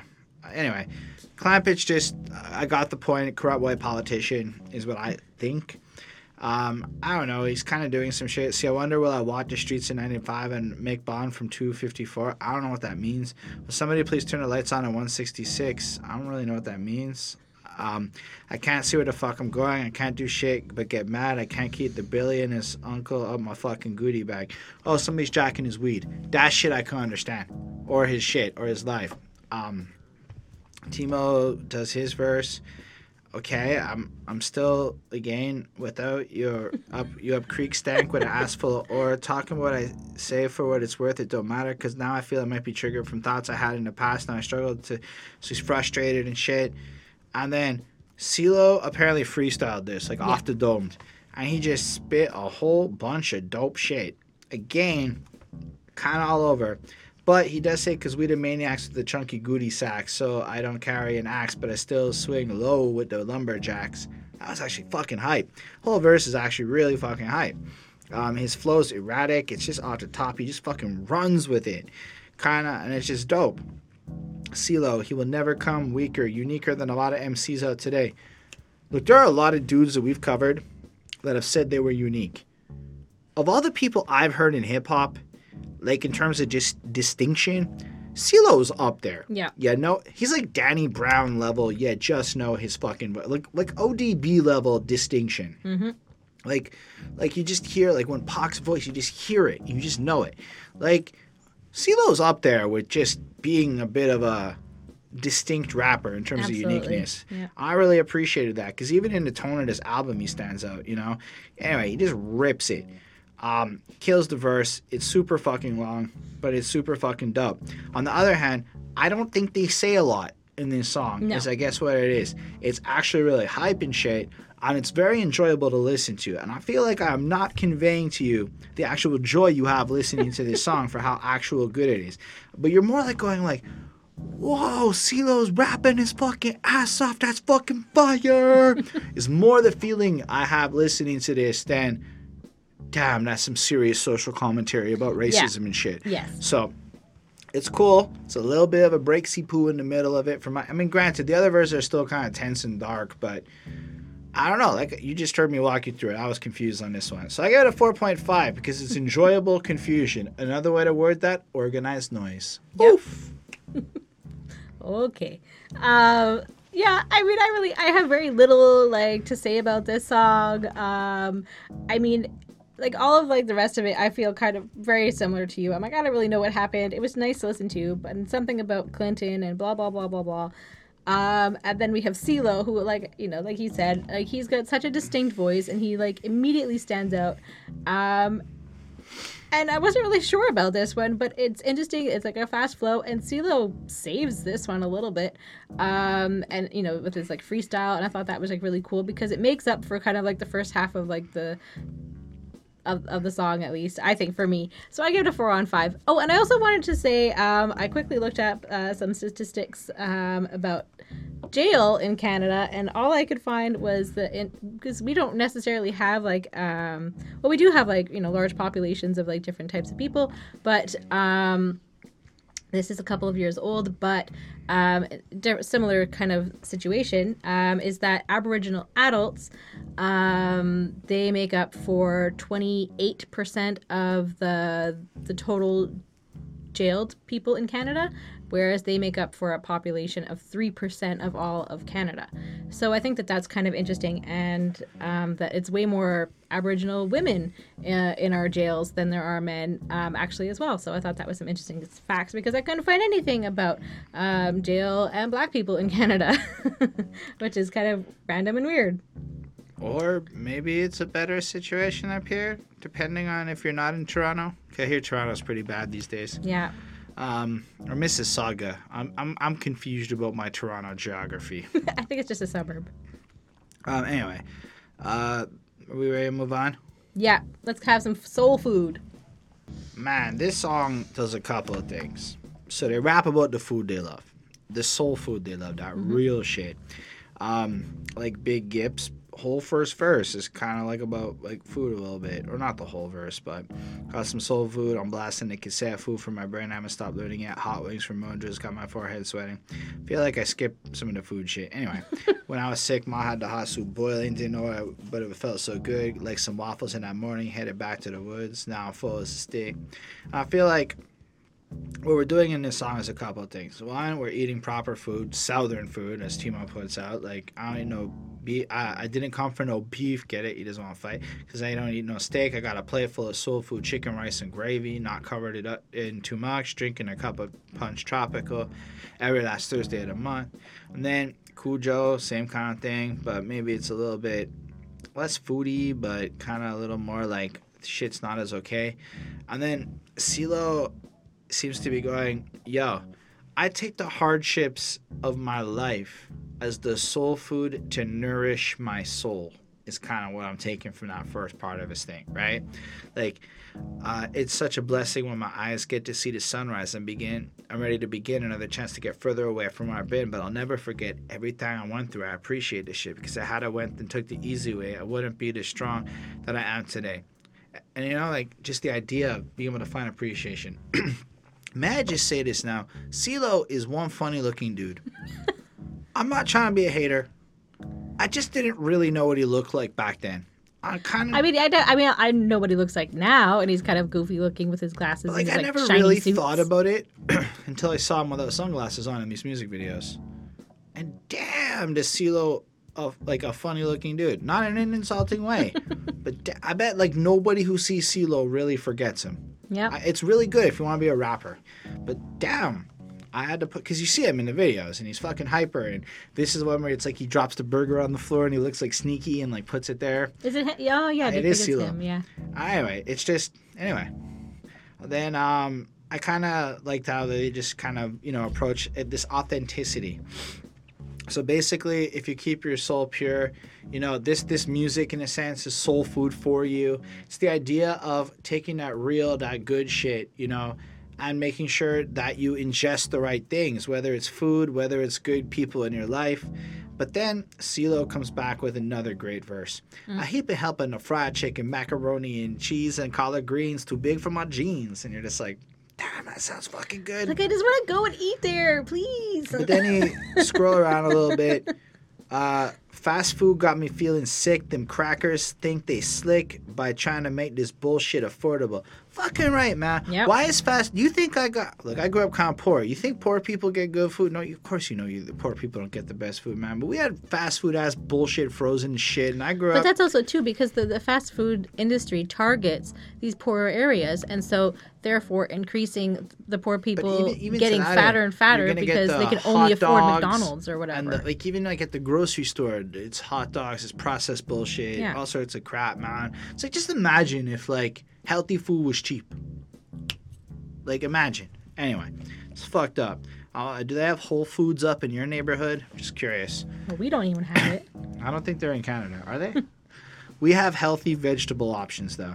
And then I love how as Big Gibb's second verse starts, the chorus like kicks in. He's like, "Hold up, see, it's what I write," and he just kind of cuts him off to kind of keep doing it. And he describes this like joyful situation where Mama's not cooking, we all hitting up the city to go to the local place where all the dope ass food's at. Yeah. And I like how in the video they start off. It's right, we did watch the videos this time, super old school. And if I missed a video, well, I only saw two. So they start off in like a McDonald's-y like fast food bullshit place, and they end up in like this more sit down, proper, we gonna make the food proper type situation. Yeah. Like I just want to go and like eat at those like tiny little spot on the side of the road that's like local, and it's just like this grandma cooking in the back. That's my dream. Oh, there's some really good ones actually in the middle of NEG. Like I've seen diners, drive-ins, and I'm not so into diners. What I'm really into is like the Jamaican food places where you can go and get like a curry goat with rice and plantain type meal, and it's like that it's some. I really want to try oxtail. All my like Jamaican friends, they always talk about oxtail, and I'm like, what is this? I need to have some. We can get some oxtail. It's not even that far. I mean, it's kind of far, but we'll figure out the oxtail and keep you posted. Hell, maybe if you're into it, we can eat it on camera. We'll do a mukbang. We can do a mukbang of fucking like Jamaican food. Anyway. I thought this was a great song. That beat is like smooth and funky, but in like the subtlest kind of upbeat kind of way, similar to that first Thought Process beat that kind of like sucks you in. And I feel like at this point on the album, I've had the shit kicked out of my soul, so it was important to now get some like, this is like a positive song, all things considered, like as positive as this album is gonna get. And which is good because we're about to go into another like darker place. Still 4.5 on 5. This is a good title song that I think does the album super big justice. Yeah, I agree. It's definitely like a super nice beat. Very nice flows on this one. I think I was talking about Timo and Big Grip on that one, I believe. And everything that they lived through has only like fed their souls. I think that's also something that they're talking about, that they've lived this life, but it's made them who they are, and it's given them that soul food. And plus it's also like reference to some delicious, obviously Southern food. And then he kind of talking about food is more important than sex, and that's true. You can live without sex, but you can't live without food. But can you? It'll be less enjoyable. I'm asking but hey. you, Lindell. Yep. So I mean, he's kind of saying that like this fast food that's like available to us and is cheap and easy, it's not feeding your soul. It's not doing what's right for your body. And again, this is something that like, now that I've noticed it, I am continuing to notice it. Especially, I mean, this is sort of like a southern trend. Maybe I think it obviously it's everywhere else, but it's something that we've definitely heard on like a few albums. Is like kind of like how. What is it? Eat to feed your soul, or eat to it's basically, I think a lot of people read that Eat to Live? Yeah, something like that. The Elijah Muhammad book. Yeah. The Honorable Elijah Muhammad. I don't know if I'm supposed to put the Honorable before it, but just to be safe, I'm going to do that. And that book about like food, what's crazy is that at the same time as like I'm learning about that through hip hop, I'm simultaneously learning about this through pop science, which is super. Like the Canadian Food Guide just got updated to kind of reflect what KRS One's telling me to do in the gospel of hip hop. It's really interesting. How hip hop, all the farmers are not enjoying it. But like it's crazy that hip hop is teaching proper food science. Honestly, like the right things to eat. Yeah. Even though your government's lying to you. Like it's really whack when you think about how this shit was vilified by the government. Yeah. So that's why I think he's there, obviously, like promoting like home cooked meals and being there with your family, having a sit down meal, getting to talk with your family, with your friends, and enjoying it and share that experience of sharing food. I think it is something that's that's like all over the world. Like you come into my house, I'll give you some food. Like I feel like that's like the most welcoming thing that you can do is like we're welcoming you. Come enjoy our food. Even on like a psychological front, allegedly taking a lady out for a dinner is your greatest success chance at getting in her pants because of the intimacy created through eating with somebody. Now this is science. Like this isn't me like. Yeah. I don't really like dinner dates, but apparently that's a good way to do it. I had a question for you, Internet.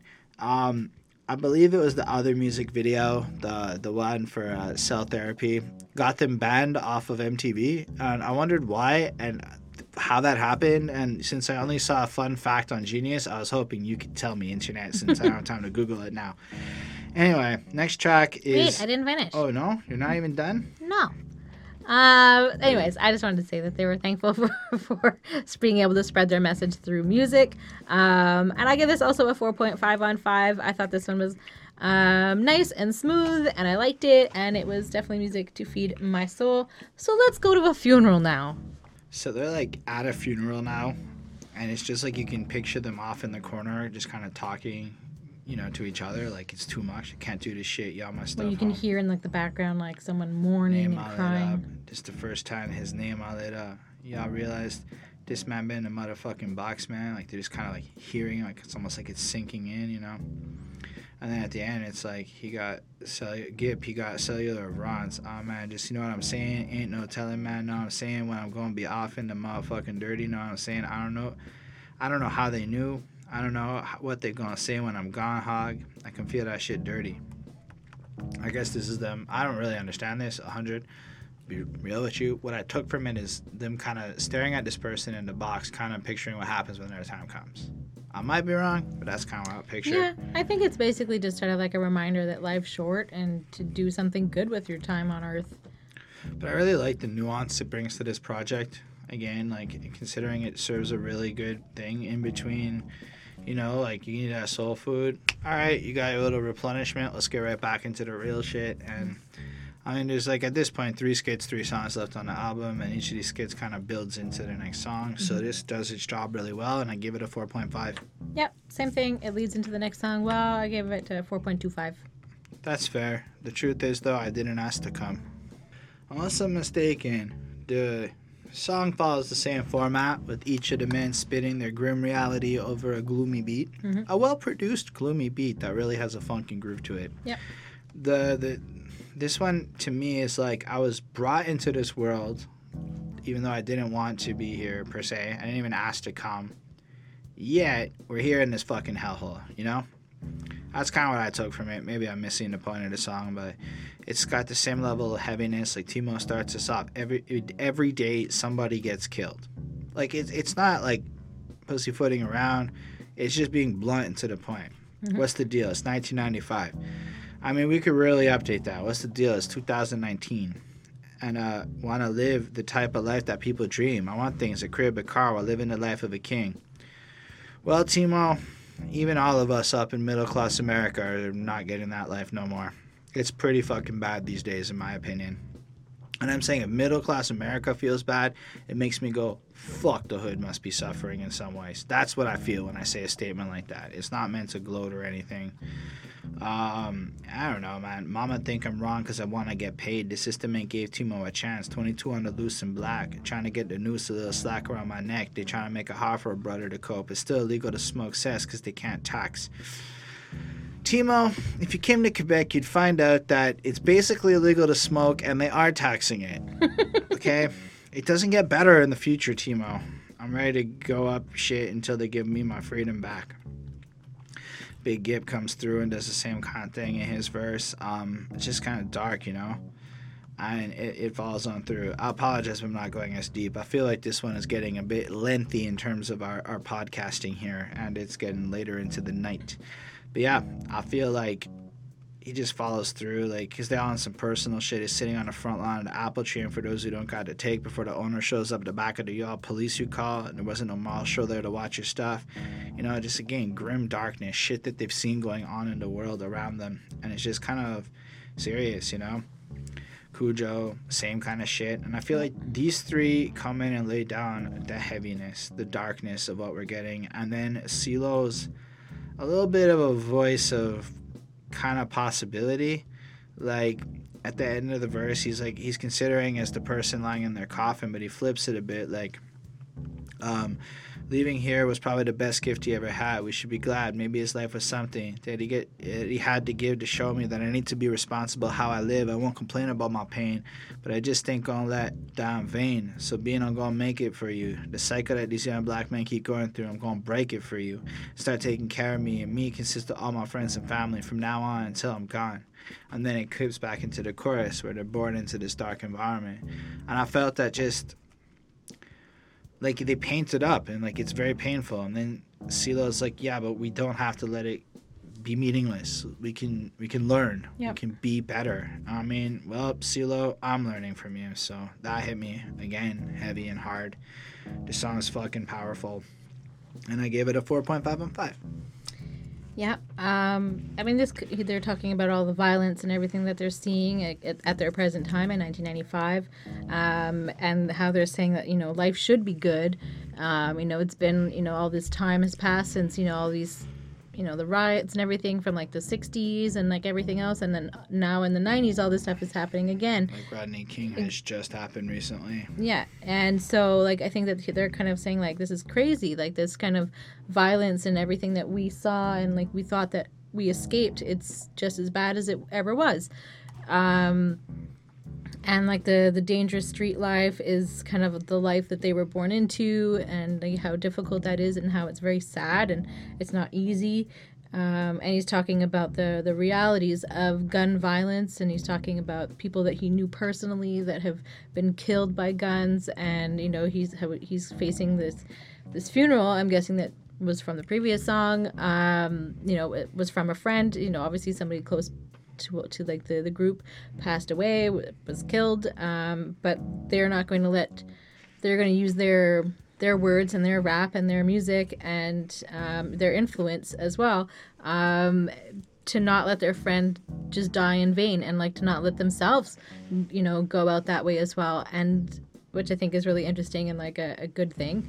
It's definitely like powerful. And CeeLo like almost cries on it as well. Like it's very like sad and heart-wrenching, and you're like, shit, man, like this is someone's reality, that this is how terrible their life is in this, America the great, country, and it's not for a lot of people, unfortunately. Yeah, and it's just sad realities. And they're also, because it kind of comes in from the last song, they're the pallbearers. They're literally carrying the weight of this dead person that they loved on their shoulders, and they're carrying the weight of all of this on themselves. They have to carry on and be better and not have that weight on them forever, and hopefully that they can do something that's meaningful enough that they can kind of move past that and say that they did do a good job in their lives. I think that's kind of something that's powerful. So I give this a 5 on 5. I thought it was great. All right, the next one is Rico. Rico. So this is Rico Wade, and he says, "We sit back and watch for the bullshit because it's coming. It's coming. And yeah, I think that is a good little 7 seconds to describe a lot of what they've kind of put out. I personally feel that this was 7 seconds that was just there, and it did very little for me. I give it a 4. I mean, I suppose it works. The next one's called The Coming, and so it plays into that, but... Yeah, I gave it a 3.75. It was really too short to have any impact. Shrug. All right, let's talk about the next one called The Coming. Featuring The Witch Doctor. All right, Bonnie, how do you feel about this one? Well, I feel like I liked it. So they're thinking about, don't get involved with crack, just don't. And just sort of talking about, I think they're reacting more to like the terrible violence that they constantly see that's around them, and God is leading them. They're trying, helping them maybe like escape and finding better ways. And I think that that's proof to the pudding in this music. I liked Witch Doctor. I thought that he was cool. I really enjoy like that reggae feeling that he kind of brings to the table. And they talk about how the city will kind of eat you up and swallow you whole. They talk about being tough, and CeeLo wants Black people to uprise and create a change and do something that's, I guess, maybe more like a peaceful protest. So I thought it was a really good song. It has a good message. I liked that. I always enjoy like listening to like these weird little sounds, and I enjoyed listening to like what I imagine to be like the swamp sounds in the background. There was like frogs and chirping, and it sounded very like I imagine being at a swamp when I think of the South. I don't know, maybe that's just like because of Louisiana or whatever, but or New Orleans, wherever there's like all those swamps and the bayous, and like in Florida they have all the swamps where like the Everglades are, right? And alligators, crocodiles, alligators. Uh, anyways, I liked it. I really liked that kind of reggae feel that Witch Doctor brought to this. I gave it a 4.4. I thought it was good. That's fair. When I heard the killing tool click, I don't know. I pictured guns. I don't know if it's supposed to be a gun. I just kind of pictured people with guns. Well, yeah, they're talking about violence. I feel like this kind of, like, I don't know. I don't really know if I understood the point of it. Like, it got to a point where I felt like I was just kind of hit with a lot and by the end of this album. So, as I begin to fall and I spark to riot, no longer quiet, I got a voice that's in your ears, stand clear. It's madness everywhere I look, but can't see so much I can't explain. I feel unreal. Every day it's like a Ferris looking to find some wheels. So again, chaos and crazy shit going on. The dark context of their reality. They're very stressed about the situation, numb to pain and whatnot. And then, I don't know, I kind of took it like the crack game brings you to kill is like one circumstance there that gets brought up in terms of the dark reality. And then I kind of took Witch Doctor's verse as if you underestimate me or you come at me the wrong way, I'll be forced to kind of kill and be brought to that point. I didn't really catch a lot in from Cujo's verse. It just kind of seemed, again, more of a politicized thing, like racism and shit like that's going on. Like right off the jump, Bill washed my mouth out with soap. I mean, I'm going to assume that's Clinton because that's the president at the time. Sent you home with your shit poking out, the laugh shouting out obscenities. No, it's just a dream, but I'm a sore loser. Flag murderer, crosses burning in my front yard. KKK throwing them rallies, but no, not no more. In these parts, trespassers get penalized. So it's, again, like racism and like all that shit's kind of forcing you to a point of fucking violence and unhappiness. Big Gib kind of paints out just the streets is what the situation is, you know, and don't fuck, again, you just get this don't fuck with us kind of situation there. And then, yeah, CeeLo kind of calls, again, white people don't fuck with us because, you know, we're going to uprise and unite together. I mean, I like it when CeeLo says cracker. Cracker's a good fucking word. I don't think so. I feel like, I mean, doesn't it come from like us cracking whips? I mean, in the sense of the here, I mean, I enjoy hearing like a guy like CeeLo be like, "Cracker, you stuck with it." You know, like there's something to the power and rage there where it feels like I never really knew where it came from, and then like finally like it clicked in my head, like, you know, not too many years ago, but I was like, oh, that's what it means? Yeah. So I mean, I feel like at the end of the day, the whole point of this song is that these are men who, for different reasons, have reached a point where they are willing to kill if need be. And again, if you're looking at the picture they're painting, it's kind of like the little preface before, like we're watching for bullshit. We know that this shit's coming, so we have to be in this point of view. I thought it was pretty strong. I gave it a 4.35. It's definitely not one of my favorite songs on the album. Maybe I just had a little bit of trouble getting into it. That's fine. That's what I think about that. All right. Well, let's see how you feel about getting into CeeLo. Ew. This is a weird one.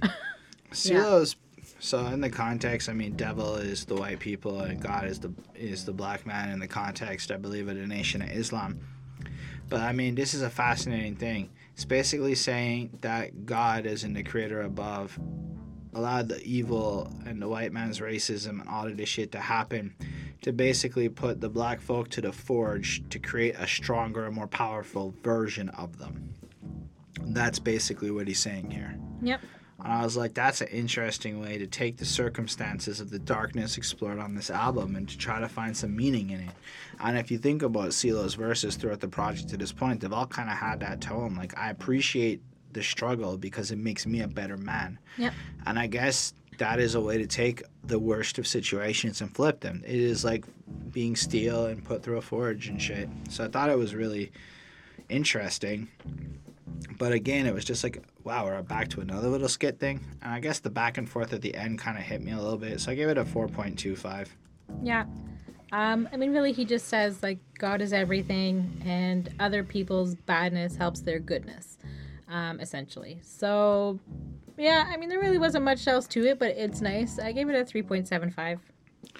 All right. Which it does work to bring us into the last one on the project, which is called The Day After. All right, Bonnie, how do you feel about this album closer? Well, I think it starts off, and I think the message is clear. It's pretty similar to like the last little thing with CeeLo. Keep fighting for the positive and the goodness. Like keep making that and keep being that. Believe in God. Don't fall into like the trap of drugs and alcohol, and like don't get involved in like the street life, I guess he's kind of trying to say. Be aware, like take things seriously, because your friends and your family and your neighbors and people around you are dying, and like this is definitely going to affect everybody in these communities. And he wants everybody to think about the future and make positive choices and make slowly but surely, like things can change if everybody starts making these positive little choices. The bigger movement will happen.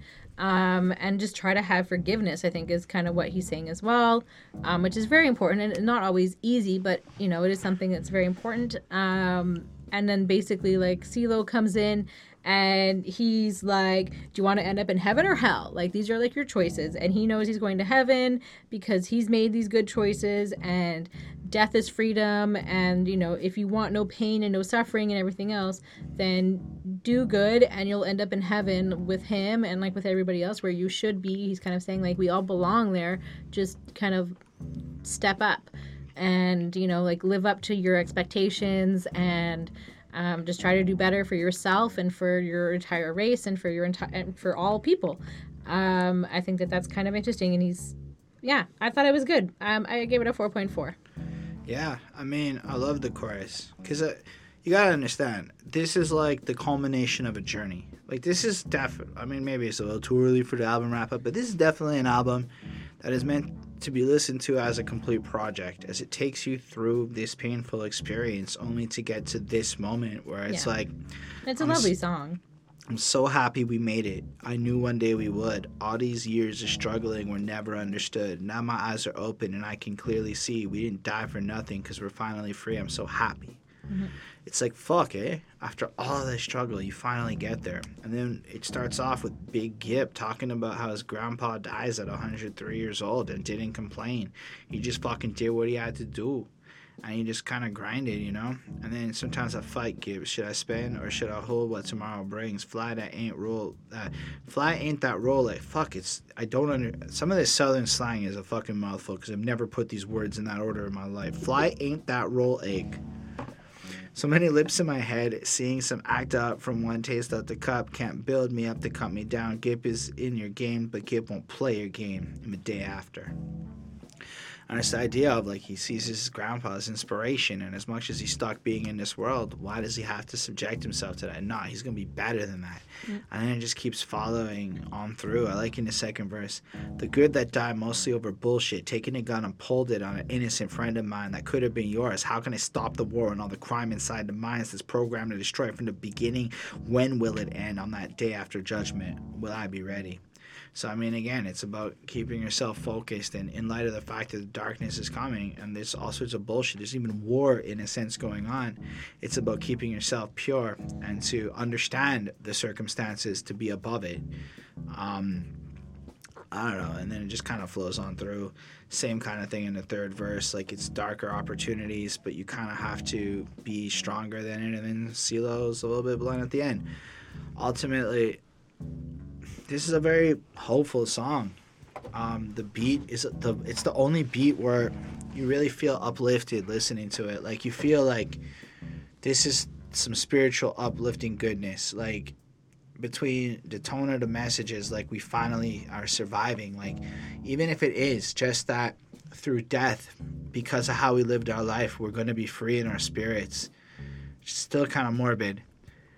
It's still powerful because, like, I mean, if you look at it from a Christian perspective, you are supposed to suffer till you die and then you meet God.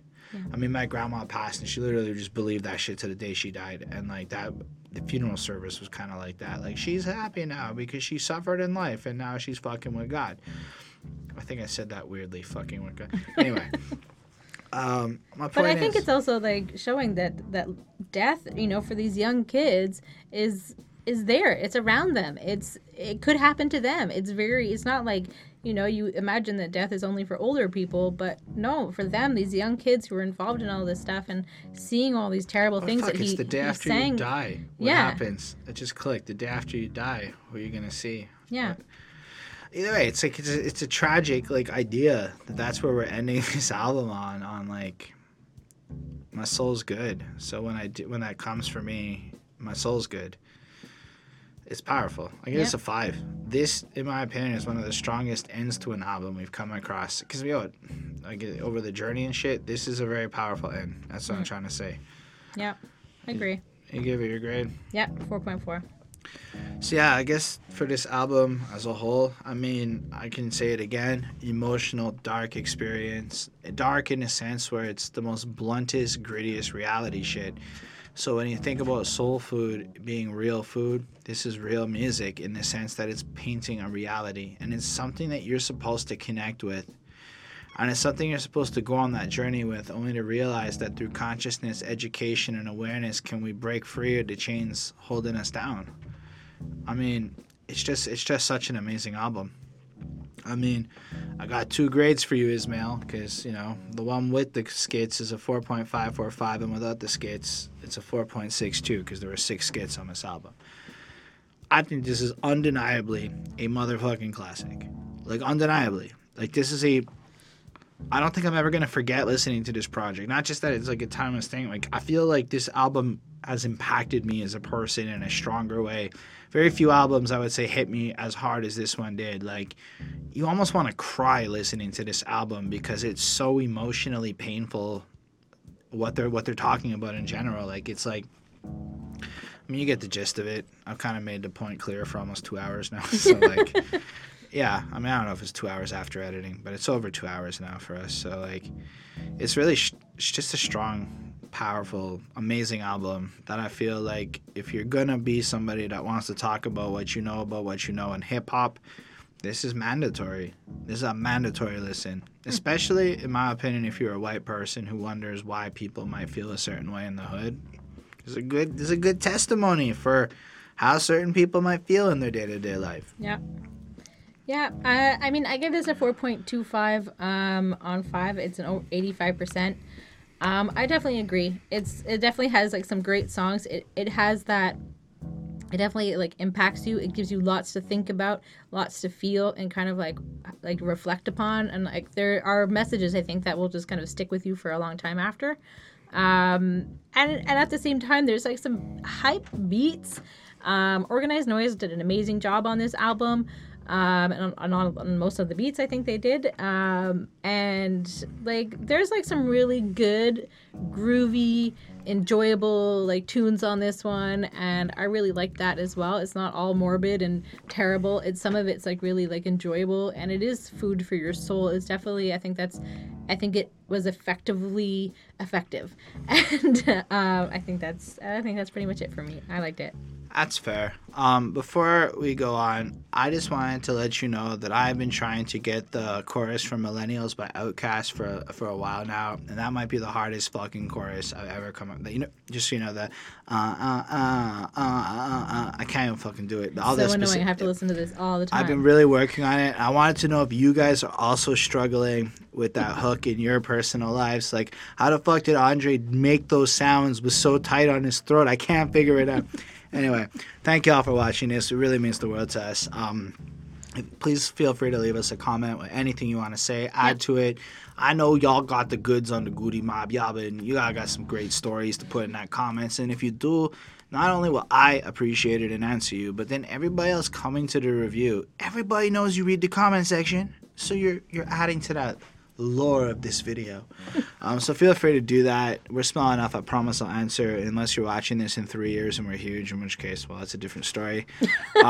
Special thanks to the patrons, Ismail Gadamsi, Chris Prado, Super Old School 1994, Linda Williams, and the man of the hour, Mr. Carl. Thank you for the fucking request, because he joined us on Patreon. This was his free request, and now he's part of the request pool, where every couple of weeks you may notice we're talking about these Patreon requests. Well, it's these people. They're telling us what to review, and it's crazy, because like you really get to sense of their personality. Great ideas. Yeah, like this one's for you, Super Old School 1994. But I don't get a lot of comments, but I'd say since we've done that review, at least once a month, somebody's been like, "Wow, you guys did a review of Natas? Fuck, I'm not even saying it right. I don't care anymore. Do you believe in God? Anyway, so yeah, you guys are really dope for all that. So they support us. We got a new camera recently, so you can see all the fucking lint on the table and shit. We're It's trying to just get cat to the next hair. level. We're sorry. They're terrible cat hairs. There's fucking everywhere. We're trying to get to the next level. So if you want to see us do more, it's a great way. And if not, you can hit that subscribe button. If you like the video, you can hit the like button. Just like click, or if you're on your phone, you would do that. You could also leave a little comment, or on your phone it might be. Anyway.